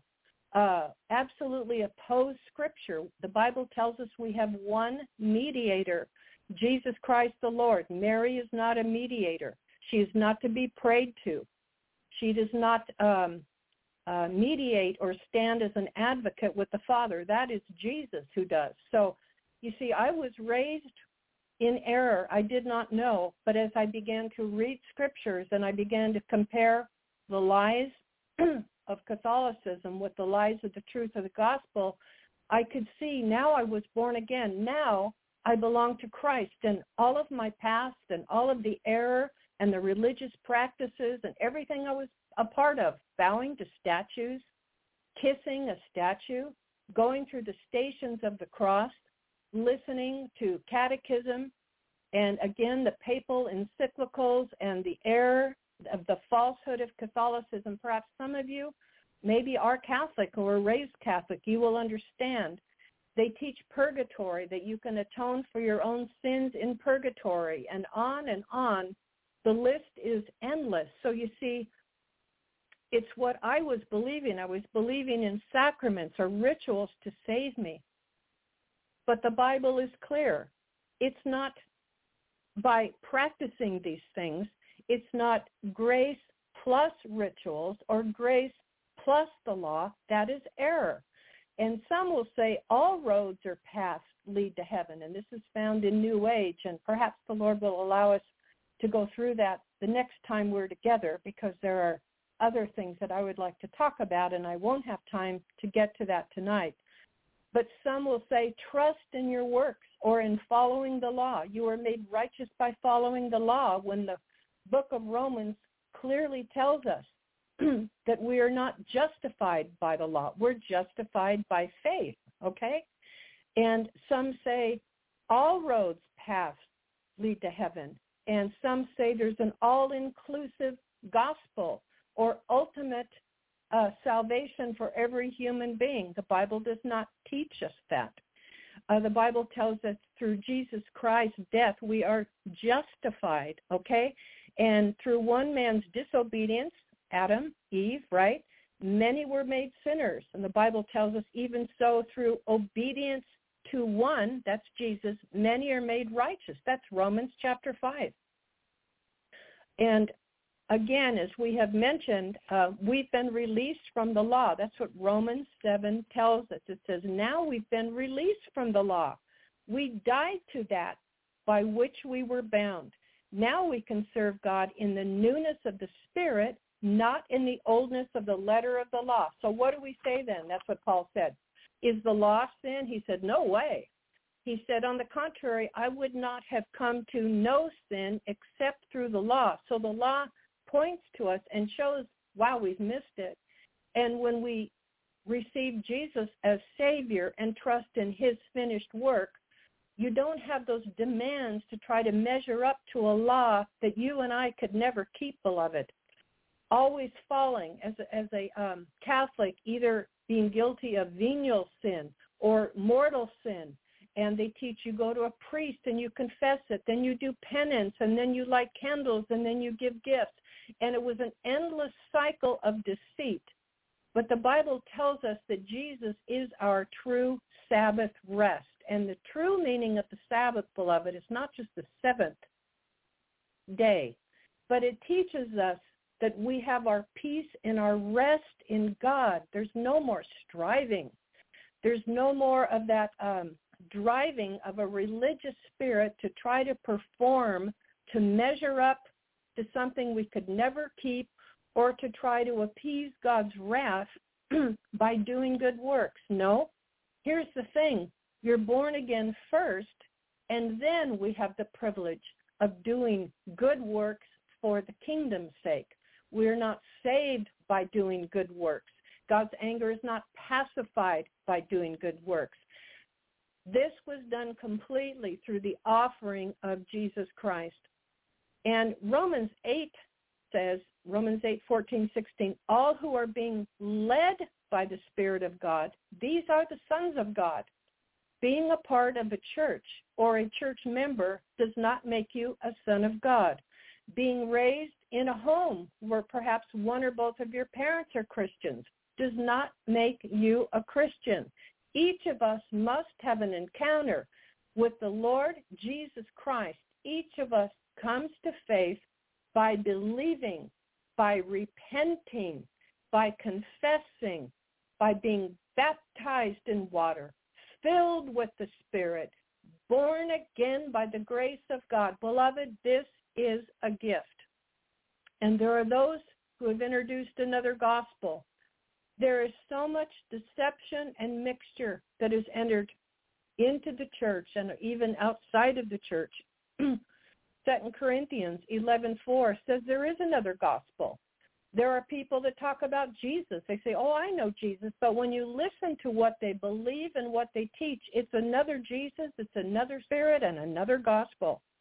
Why? Because the scripture says they've given heed to seducing spirits and doctrines of demons. Now, it's important to remember when we are born from above, when we place our trust in Jesus Christ, our journey begins. We have a lot to learn. There will be things we depart from. There will be lifestyle choices that will change. But we must remember that at that moment, when we receive Christ, we are justified, all right? Justified, just as though we have never sinned. The Bible talks about justification, sanctification, which is the process, and glorification. And whom God called, he justified. Whom he justified, he sanctifies. And whom he sanctifies, he glorifies. Now that is absolutely remarkable. The hope, the glorious hope that we have in the coming of the Lord Jesus Christ too is that our bodies will be changed into his likeness. We'll be given a new body, a body that will be no longer subject to decay, to sin. It'll be like the angels in that sense. When we've made our choice, the Lord protects us, giving us a brand new body because we have a brand new start when we are justified freely by his grace. And so Jesus even said, I'm the door to the sheep. I am the way, the truth, and the life. He said, no man comes to the Father but through me. And so other gospels, other belief systems attempt to climb up another way. Jesus talked about that in John 10. He said, I am the door for my sheep. Now, what we're seeing now is at the culmination, at the end of the age in which we are living, we're seeing the church is discerning some things. God's people, because they are sons of God, because they're being led by the Spirit of God, are discerning that the Bible, what the Bible has taught, is coming to pass. As we read the headlines, as we hear the news, we hear about peace and harmony and equity. We see that the Pope has been instrumental in this. The Pope is a false prophet. He is not the head of the church. He speaks lies. There are those, the Bible talks about the one that he'll speak like a lamb, but he truly is like a dragon. And I can tell you that is a fact. We are listening to New World Order agendas being presented, such as the Great Reset, NESARA, the National Economic Security and Recovery Act, the United Nations Sustainable Development Goals, the Terra Carta, which was presented by King Charles, the European Union's Digital Services Act. All of what we are hearing about, these things that I have named and others as well, is fallen man's efforts to try to make a world that is going to build peace and harmony and equity among its inhabitants. Beloved, this is a beast system that we are seeing that's coming into focus. We are seeing this economic trend and a move toward a cashless society. We're seeing the political trends happening. There will be a one world government with a one world leader. Revelation 13, whom the Bible identifies as Antichrist. He will mimic the Lord Jesus Christ. And he will come, and many will follow after him because they have believed a lie, because they have refused the Romans' road to salvation. As technology continues to increase, we know that presently a surveillance state is being created everywhere, and it will monitor and is monitoring the movements of citizens, which includes the ability to track the travel, the health, and the activities of individuals. This will be seen in its climax with what we call the mark of the beast. I'll talk more about that later. The beast system is forming, I can tell you, with the construction of data systems, extensive censorship, and with what we have heard about the Neuralink and the brain-computer interface is technology that is already here. It'll include the use of facial recognition technology, body implants that will connect man to artificial intelligence, which will enable his thoughts to be read and controlled. This also is in Revelation 13:16, and we've talked about this before. We see the increase in technology. We're seeing, with the ecumenical trend, we're seeing the promotion of humanism and a social gospel, and they call that reparation, which is what they're trying to present to the public, which is forced wealth redistribution, which is, in fact, another path. It is error. It's an imagined social redemption instead of individual repentance toward God. So the blending of religions is what we call ecumenism. Ecumenical movement is the blending of religions, which is going to form and is forming an interfaith union of worship and a false peace, again, in which the Pope of the Catholic Church is very instrumental. The emergent church is offering formulas for false conversions, for church growth, and improved self-esteem, but they never address the subject of the fact that man is a sinner. So what we're seeing now is we're seeing a biblical Christianity morphing, and already is morphed into a cultural Christianity.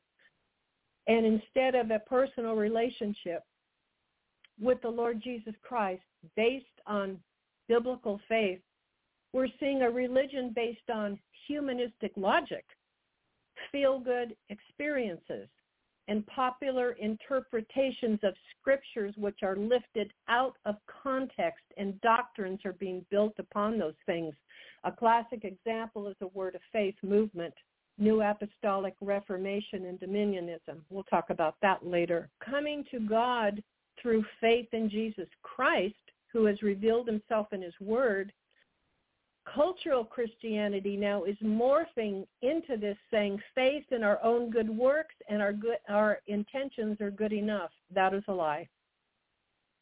Instead of seeing the Bible as the absolute, unchanging Word of God, because we know the Bible is inspired by God, including its reports and activities among God's people. Instead of that now, people are being presented with a collection of guidelines or allegories or myths or stories that are useful for good living.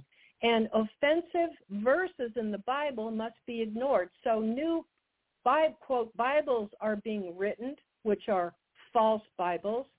Many paraphrases are very inaccurate, and many are being changed to fit the narrative and the woke culture. So this is part of the apostasy that we're in now, beloved. But the goal of the Christian is to know him, beloved, to know his will, follow his way, and to live each moment in fellowship with the Lord Jesus Christ by his grace. Paul the Apostle said, to know him in the power of his resurrection and the fellowship of his sufferings, being conformed even unto his death. But what's happening in the seeker-friendly churches, in the cultural churchianity of our day, they want the people's approval. They want large offerings. So they will say what will tickle the ears of the people to make them feel good about themselves, to help them to deflect the fact that they are sinners in desperate need for a Savior, that they must be born again, that Jesus is coming soon, and prior to his appearing, we are going to see wars and rumors of war, more pestilence, earthquakes in diverse places, more persecution, more false apostles, prophets, teachers, and more of the spiraling downward, which will climax the appearing of the Lord Jesus Christ. So the false Messiah will appear before the real Messiah appears. The Bible has told us this. So with cultural Christianity, we're seeing a feel-good, fun fellowship. Many years ago, my husband and I visited Saddleback Church, which is in Southern California, and I can tell you when we went in, it was back in, oh my goodness, I think the late 80s, maybe 1990, something like that. One of the things we noticed is that people were not bringing their Bibles in, and those were the days before people had their notepads and their electronic Bibles, but people weren't bringing their Bibles in. It was like going to a country club, I can tell you that. The biblical source of our strength, beloved, is God's unlimited grace and power. But the cultural church, the watered-down Christianity that we're hearing these days is now trust in your own human abilities, plus God's help when needed.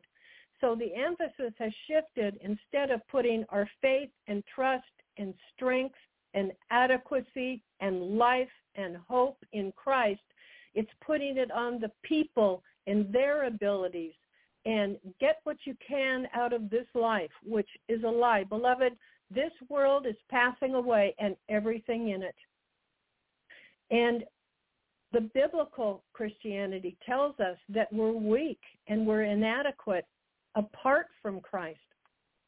But the watered-down version of cultural churchianity says that we can be strong and capable if we have confidence in ourselves, which is a lie.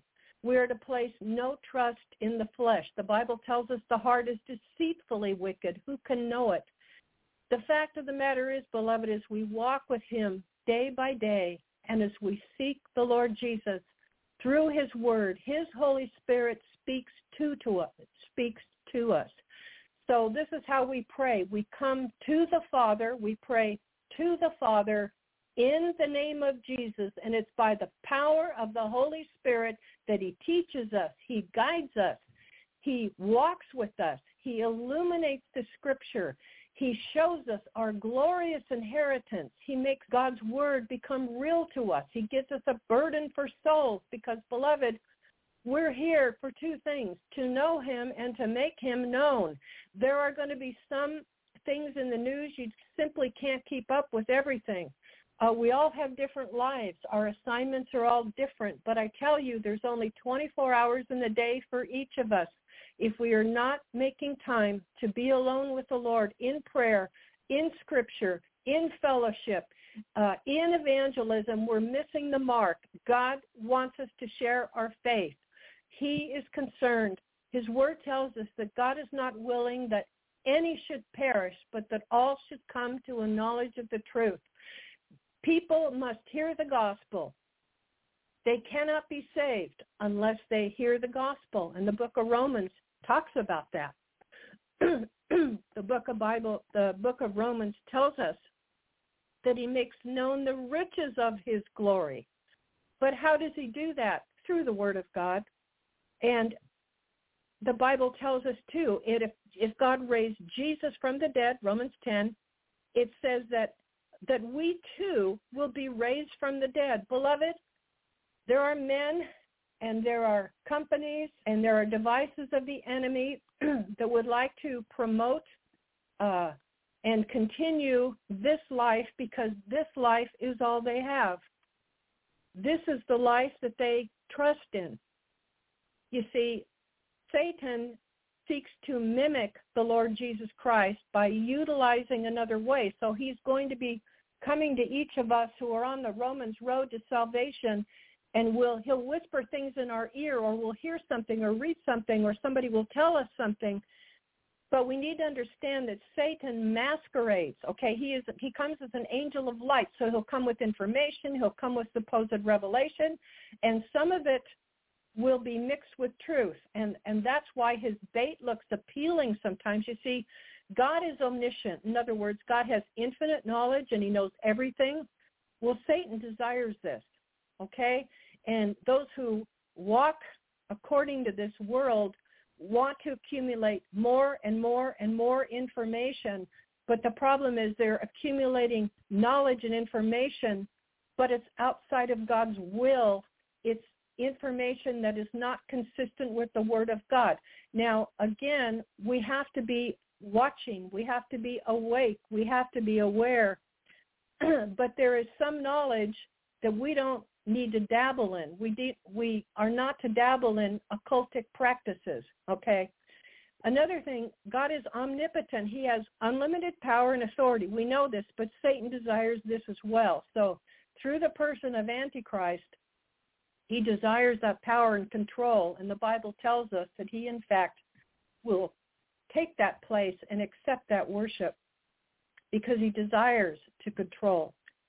We also know God is omnipresent. He's present in all places at the same time. And we know the enemy would desire this as well. And with the mark of the beast that will be implemented, and if indeed there will be neural links, brain and body implants, he in fact will desire to be present in the people who have succumbed to his lies, where he will be dictating to them and demanding what he wants, which is ultimately worship. And he will attempt to achieve his ultimate goal to be like the Most High. You can read that in Isaiah 14, verses 13 and 14. He wants to be like the Most High God. That is what he's wanted from the beginning. And as he operates through Antichrist and the false prophet and the minions of his dark kingdom, there will be a time when our Father pulls back his hand, when the restrainer will no longer restrain the full expression of evil, and that is when Antichrist will take his place. And he will be allowed for a short time to deceive the nations. He will accomplish this through the use of deceit, which he does now. He's both the serpent and the dragon. He's a deceiver and the persecutor. He will accomplish this through deceit, through practices of the occult, through technology, and knowledge empowered by artificial intelligence. You see, we're learning more and more about the bots that are being created and improved. And in fact, some are saying and some are concerned that they will begin to think for themselves, will turn in many ways against even those who have created them. There are many dangers ahead, and we see that Satan will use these things through artificial intelligence, again, through the occult, through technology, through knowledge that is achieved and empowered by artificial intelligence, and then the deceit of what he wants people to believe, the deceit of his narrative, the deceit of his woke culture, the deceit of his lies that he's used from the beginning, because Jesus said, I saw him fall like lightning from heaven. He is the father of lies. You know, the scripture tells us that the government will be upon Jesus' shoulders. That's Isaiah 9, 6 and 7. The government will be upon his shoulders. Right now, the government of Jesus Christ is within the people of God who are born again. He lives within his people through his Holy Spirit, which indwells each believer. His kingdom right now, beloved, is within us. Kingdom will be fully realized when Jesus returns, when he puts down all rebellion and all the Antichrist kingdom and all of this, when Satan will be bound for 1,000 years during the millennial reign of Christ, But right now, the government of the Lord Jesus Christ, the kingdom of the Lord Jesus Christ is within the people of God. Now, he is still king. Jesus is Lord. Ultimately, he is in control. And yes, he is and will allow the full expression of evil. People are being given a choice. They will be given the opportunity to hear the gospel message in many ways. They're hearing it on television, through the internet, by radio, through conversation, in many, many ways. And so we are still in this time of grace until our Father's hand is pulled back, until the restrainer is restrained, and that is the restraining power of the Holy Spirit, which is restraining and hindering the full expression of evil. But again, the government will be on Jesus' shoulders, but Satan desires this, right? And so his quest for worship, power, and control, he will utilize a surveillance system. He will have an economic agenda. He will promise prosperity for all, fairness, justice. He will have his counterfeit city. He will perform counterfeit miracles. He will have a counterfeit transformation. There will be a counterfeit resurrection. And he will try to implement a counterfeit millennial reign. Remember, he also will imitate cosmic phenomenon with threats coming out of the sky. You see, he will do everything he can to incite fear in the public's eyes to gain their trust so that they, in fact, will be willing to give up their rights and to receive his mark. The Bible tells us that God marks his people. He tells us in Revelation 22:4, I'd like to read this to you. Revelation 22:4, verse 18,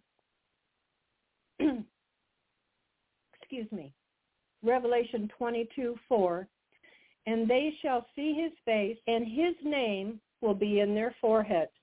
Now, Satan will offer his mark, and the Bible tells us it will be in the forehead or in the right hand.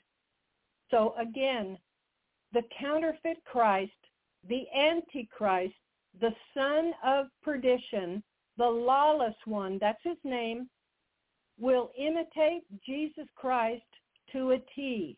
He will use his deceit, his technology, his occultic practices.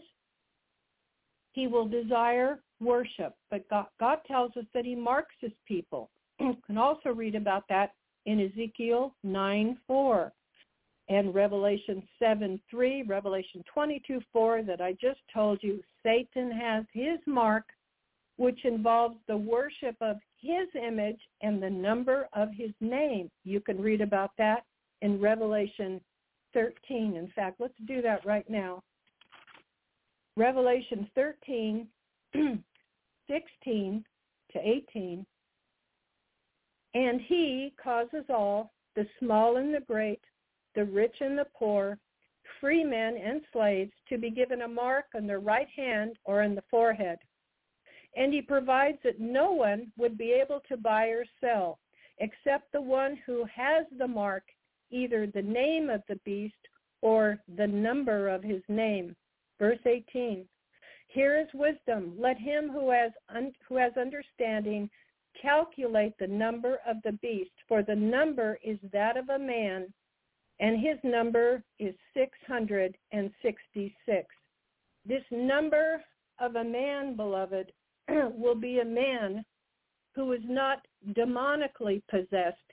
He will be satanically possessed. He will be given the power of the enemy to deceive the masses. Jesus warns us repeatedly, come out from among them and be separate. What is he saying? Come out from among what? Come out from among the mixture. Come out from among the false teaching, the New Age practices, the grace plus works belief system come out from among the mixture that is everywhere. But Sister Terri, how will we know it's mixture? How will I identify these things? How am I going to know? How will I not be deceived? The Bible outlines it, and the book of Romans tells us these things. The Bible tells us, whoever will call upon the name of the Lord will be saved. And then Paul goes on to talk about even some of the branches being broken off. He was saying in Romans 11:17-22, talks about wild olive branches being broken off, which is pointing to the Jews, because many Jews at this point, the majority of them have not seen that their Messiah has already come and in fact is coming again. He said, don't be arrogant. Remember, it's not you who supports the root, but the root supports you. So Paul's trying to tell them the basis of our faith rested in the Hebrew scriptures, beloved. And so Paul says then in Romans 11, some of the branches were broken off so that I could be grafted in. He said, that's right. They were broken off for their unbelief. Okay? So we need to be praying that God would open the eyes of the Jews, beloved. Be praying for people who cannot see that Jesus Christ, Yeshua HaMashiach, is the Messiah. You see, they're looking for a political savior.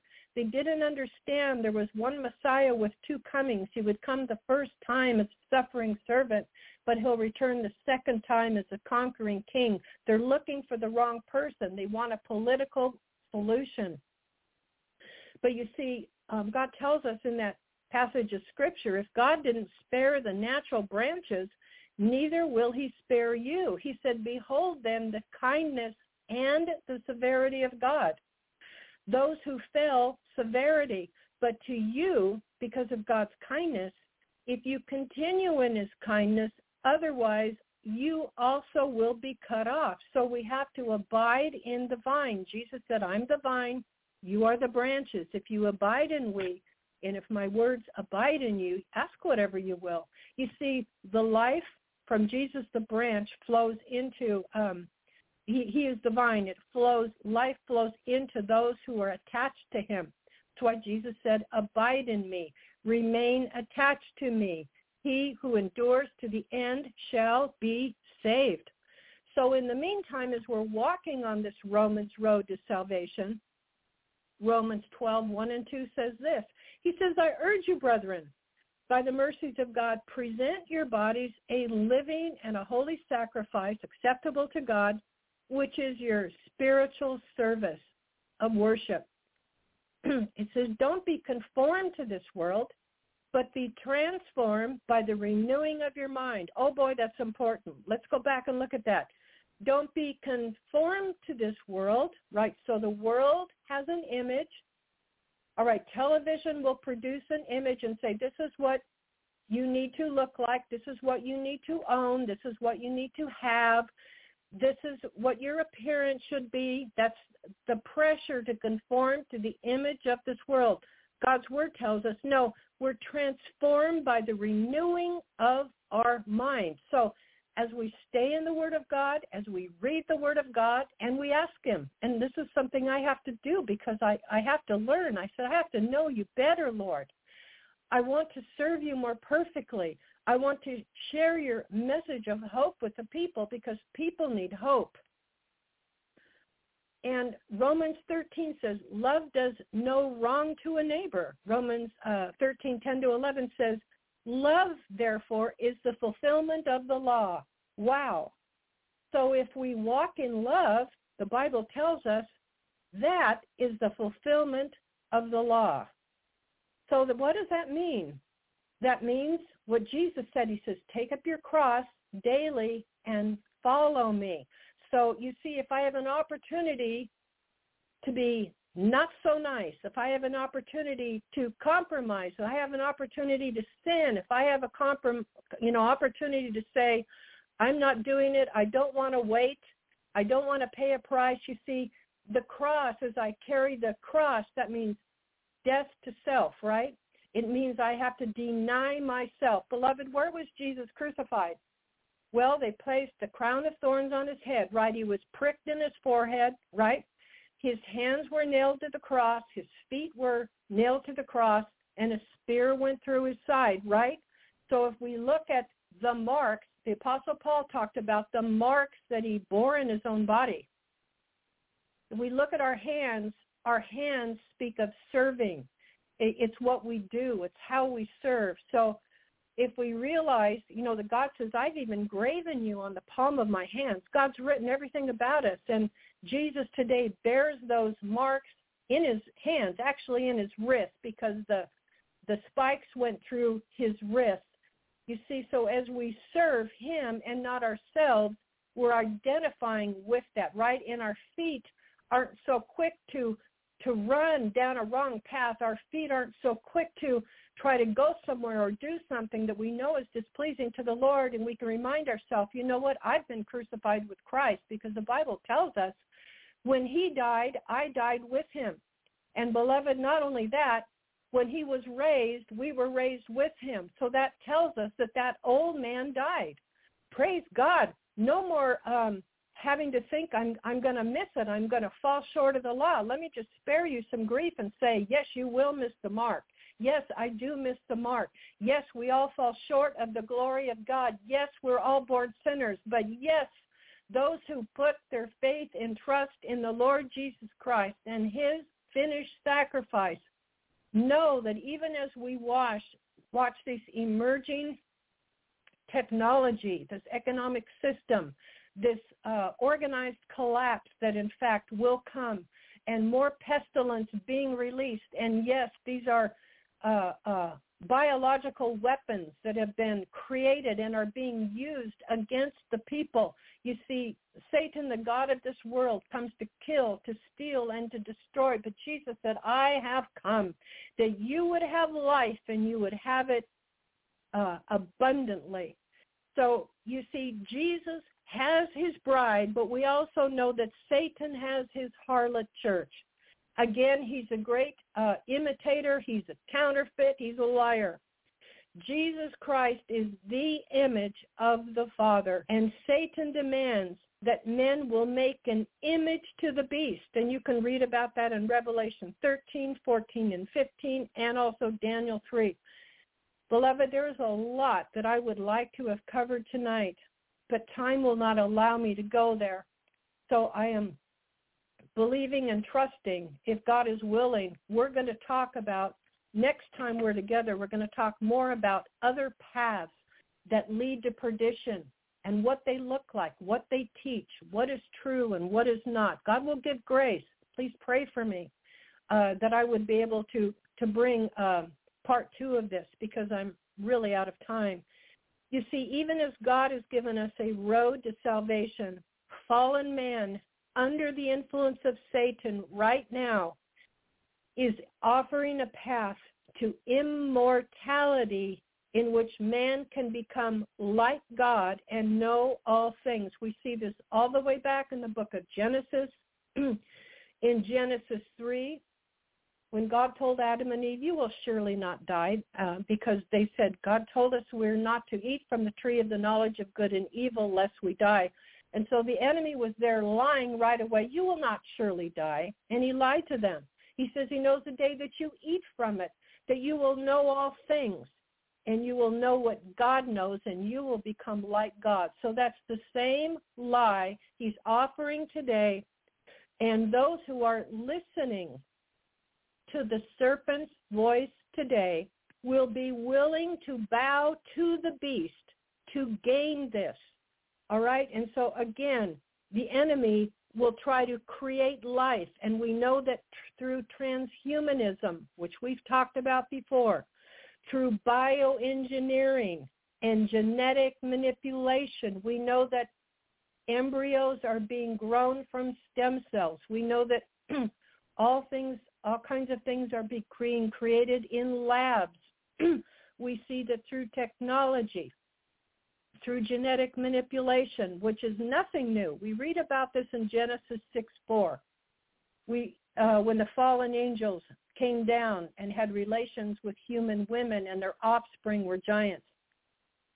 Beloved, the enemy's tactics have not changed. What we must remember and what we must know is that God's plan is absolutely precisely on target and on time. When we look at the depravity that we see now, and we say to ourselves and to each other, Lord, how long will you allow this to continue? The book of Revelation tells us that the blood of the martyrs is crying out from under the altar. How long, Lord God, before you avenge our blood? Creation itself is even groaning. Did you know that? The Bible tells us that. All of creation is groaning under the weight of wickedness. All of creation is groaning, waiting for God's sons to be made manifest. And that will happen when Jesus descends from the air. And God's people will be caught up and shall be changed into his likeness. But before that day comes, beloved, we are seeing Satan's modes of attack. They're coming within, in other words, inward seduction, and they're coming without. The outward persecution will continue.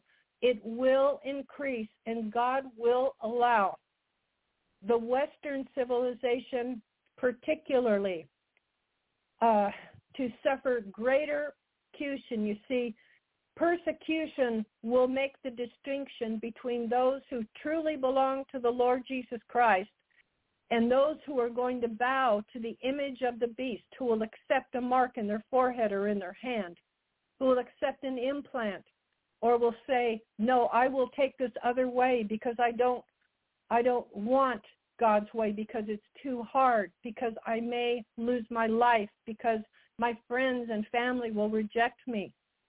You see, we all have to make a choice, don't we?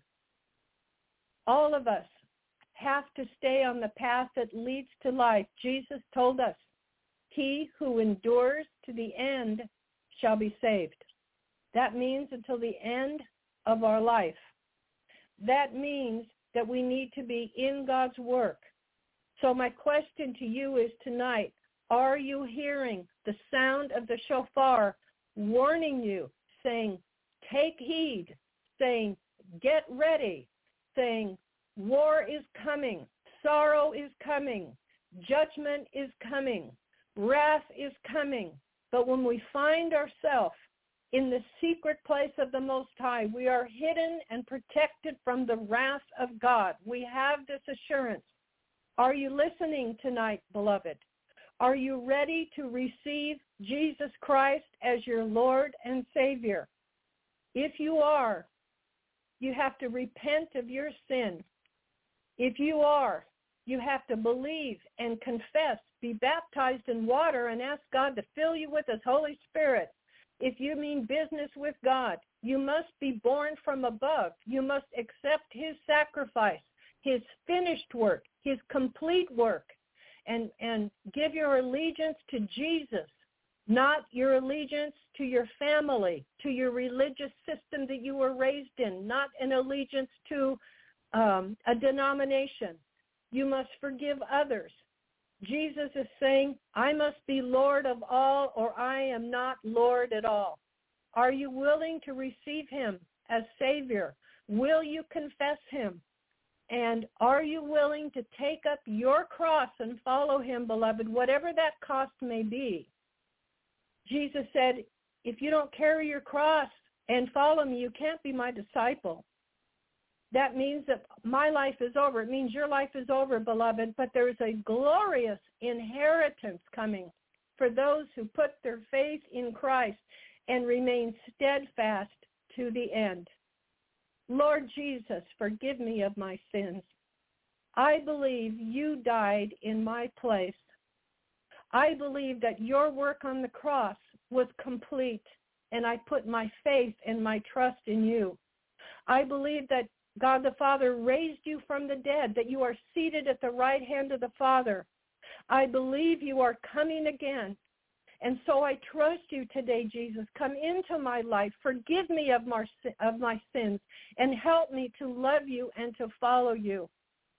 And I thank you right now, Father, that I now have peace with you because I trust in the work of your Son. And now I thank you for your free gift of eternal life because I put my trust in Jesus Christ. And to that I say, God bless you all. Amen and amen. Praise God. Thank you so much, Terri. That was a powerful message. God bless you as always. And please do take just a moment to share with folks where they can go to meet up with you, get prayer requests, your website, and all that kind of stuff, so they can, seek further, ministry from you. Amen, John. My email address is a word in due season 777@gmail.com. My website address is awordindueseason.com. And again, I welcome your prayer requests, and God bless you and thank you. Again, thank you so much. God bless you too, Terri, for this powerful message that we were all very, I know, just because of the testimonies of people, are always looking forward to. And thank you so much for joining us tonight. God bless you. God bless you too, John. Thank you. Oh, yeah. Amen. Thank you so much. And tonight, again, is Sunday, September the 17th, and we will be, Lord willing, getting together again this Wednesday night at 7 p.m. And thank you for your prayers. I will be praying for you. That I can assure you. And I'm going to try to hold it together while my company continues to dump quarry trucks worth of work on top of me and try to keep it going. So anyway, thank you all for your prayers. I will be praying for you. You can believe it. And we're all in this together. So let's just go ahead and work it through, and we will make it. We will overcome. We shall persevere as the Church of Philadelphia, and the days are going so short. Now we really understand better than ever before what Jesus meant when he said, if I had not cut those days short, there would be no flesh saved. Well, we can see that in action right now across the world, and it's pretty, it's disturbing to the people that don't understand that we're not from here, we're not staying here, we're sojourners, and we are looking forward to being before Jesus and being like him, which is outside of these bodies and transformed. Praise his name. And thank you all for joining us tonight. Thank you, Terri, again, for everything that you do for the Lord. Praise God. And we will see you Wednesday night, again, Lord willing, and pray. Pray now like you've never prayed before, because now's the time. Hallelujah. God bless you all.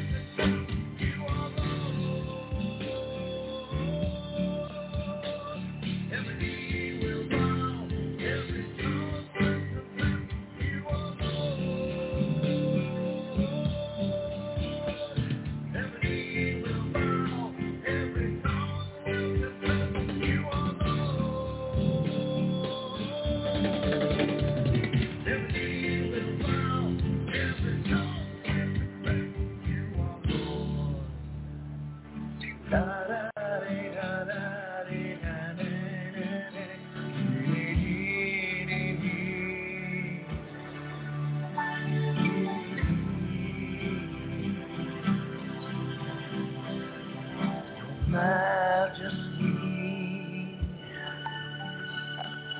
greater than any kingdom that has ever ruled this earth.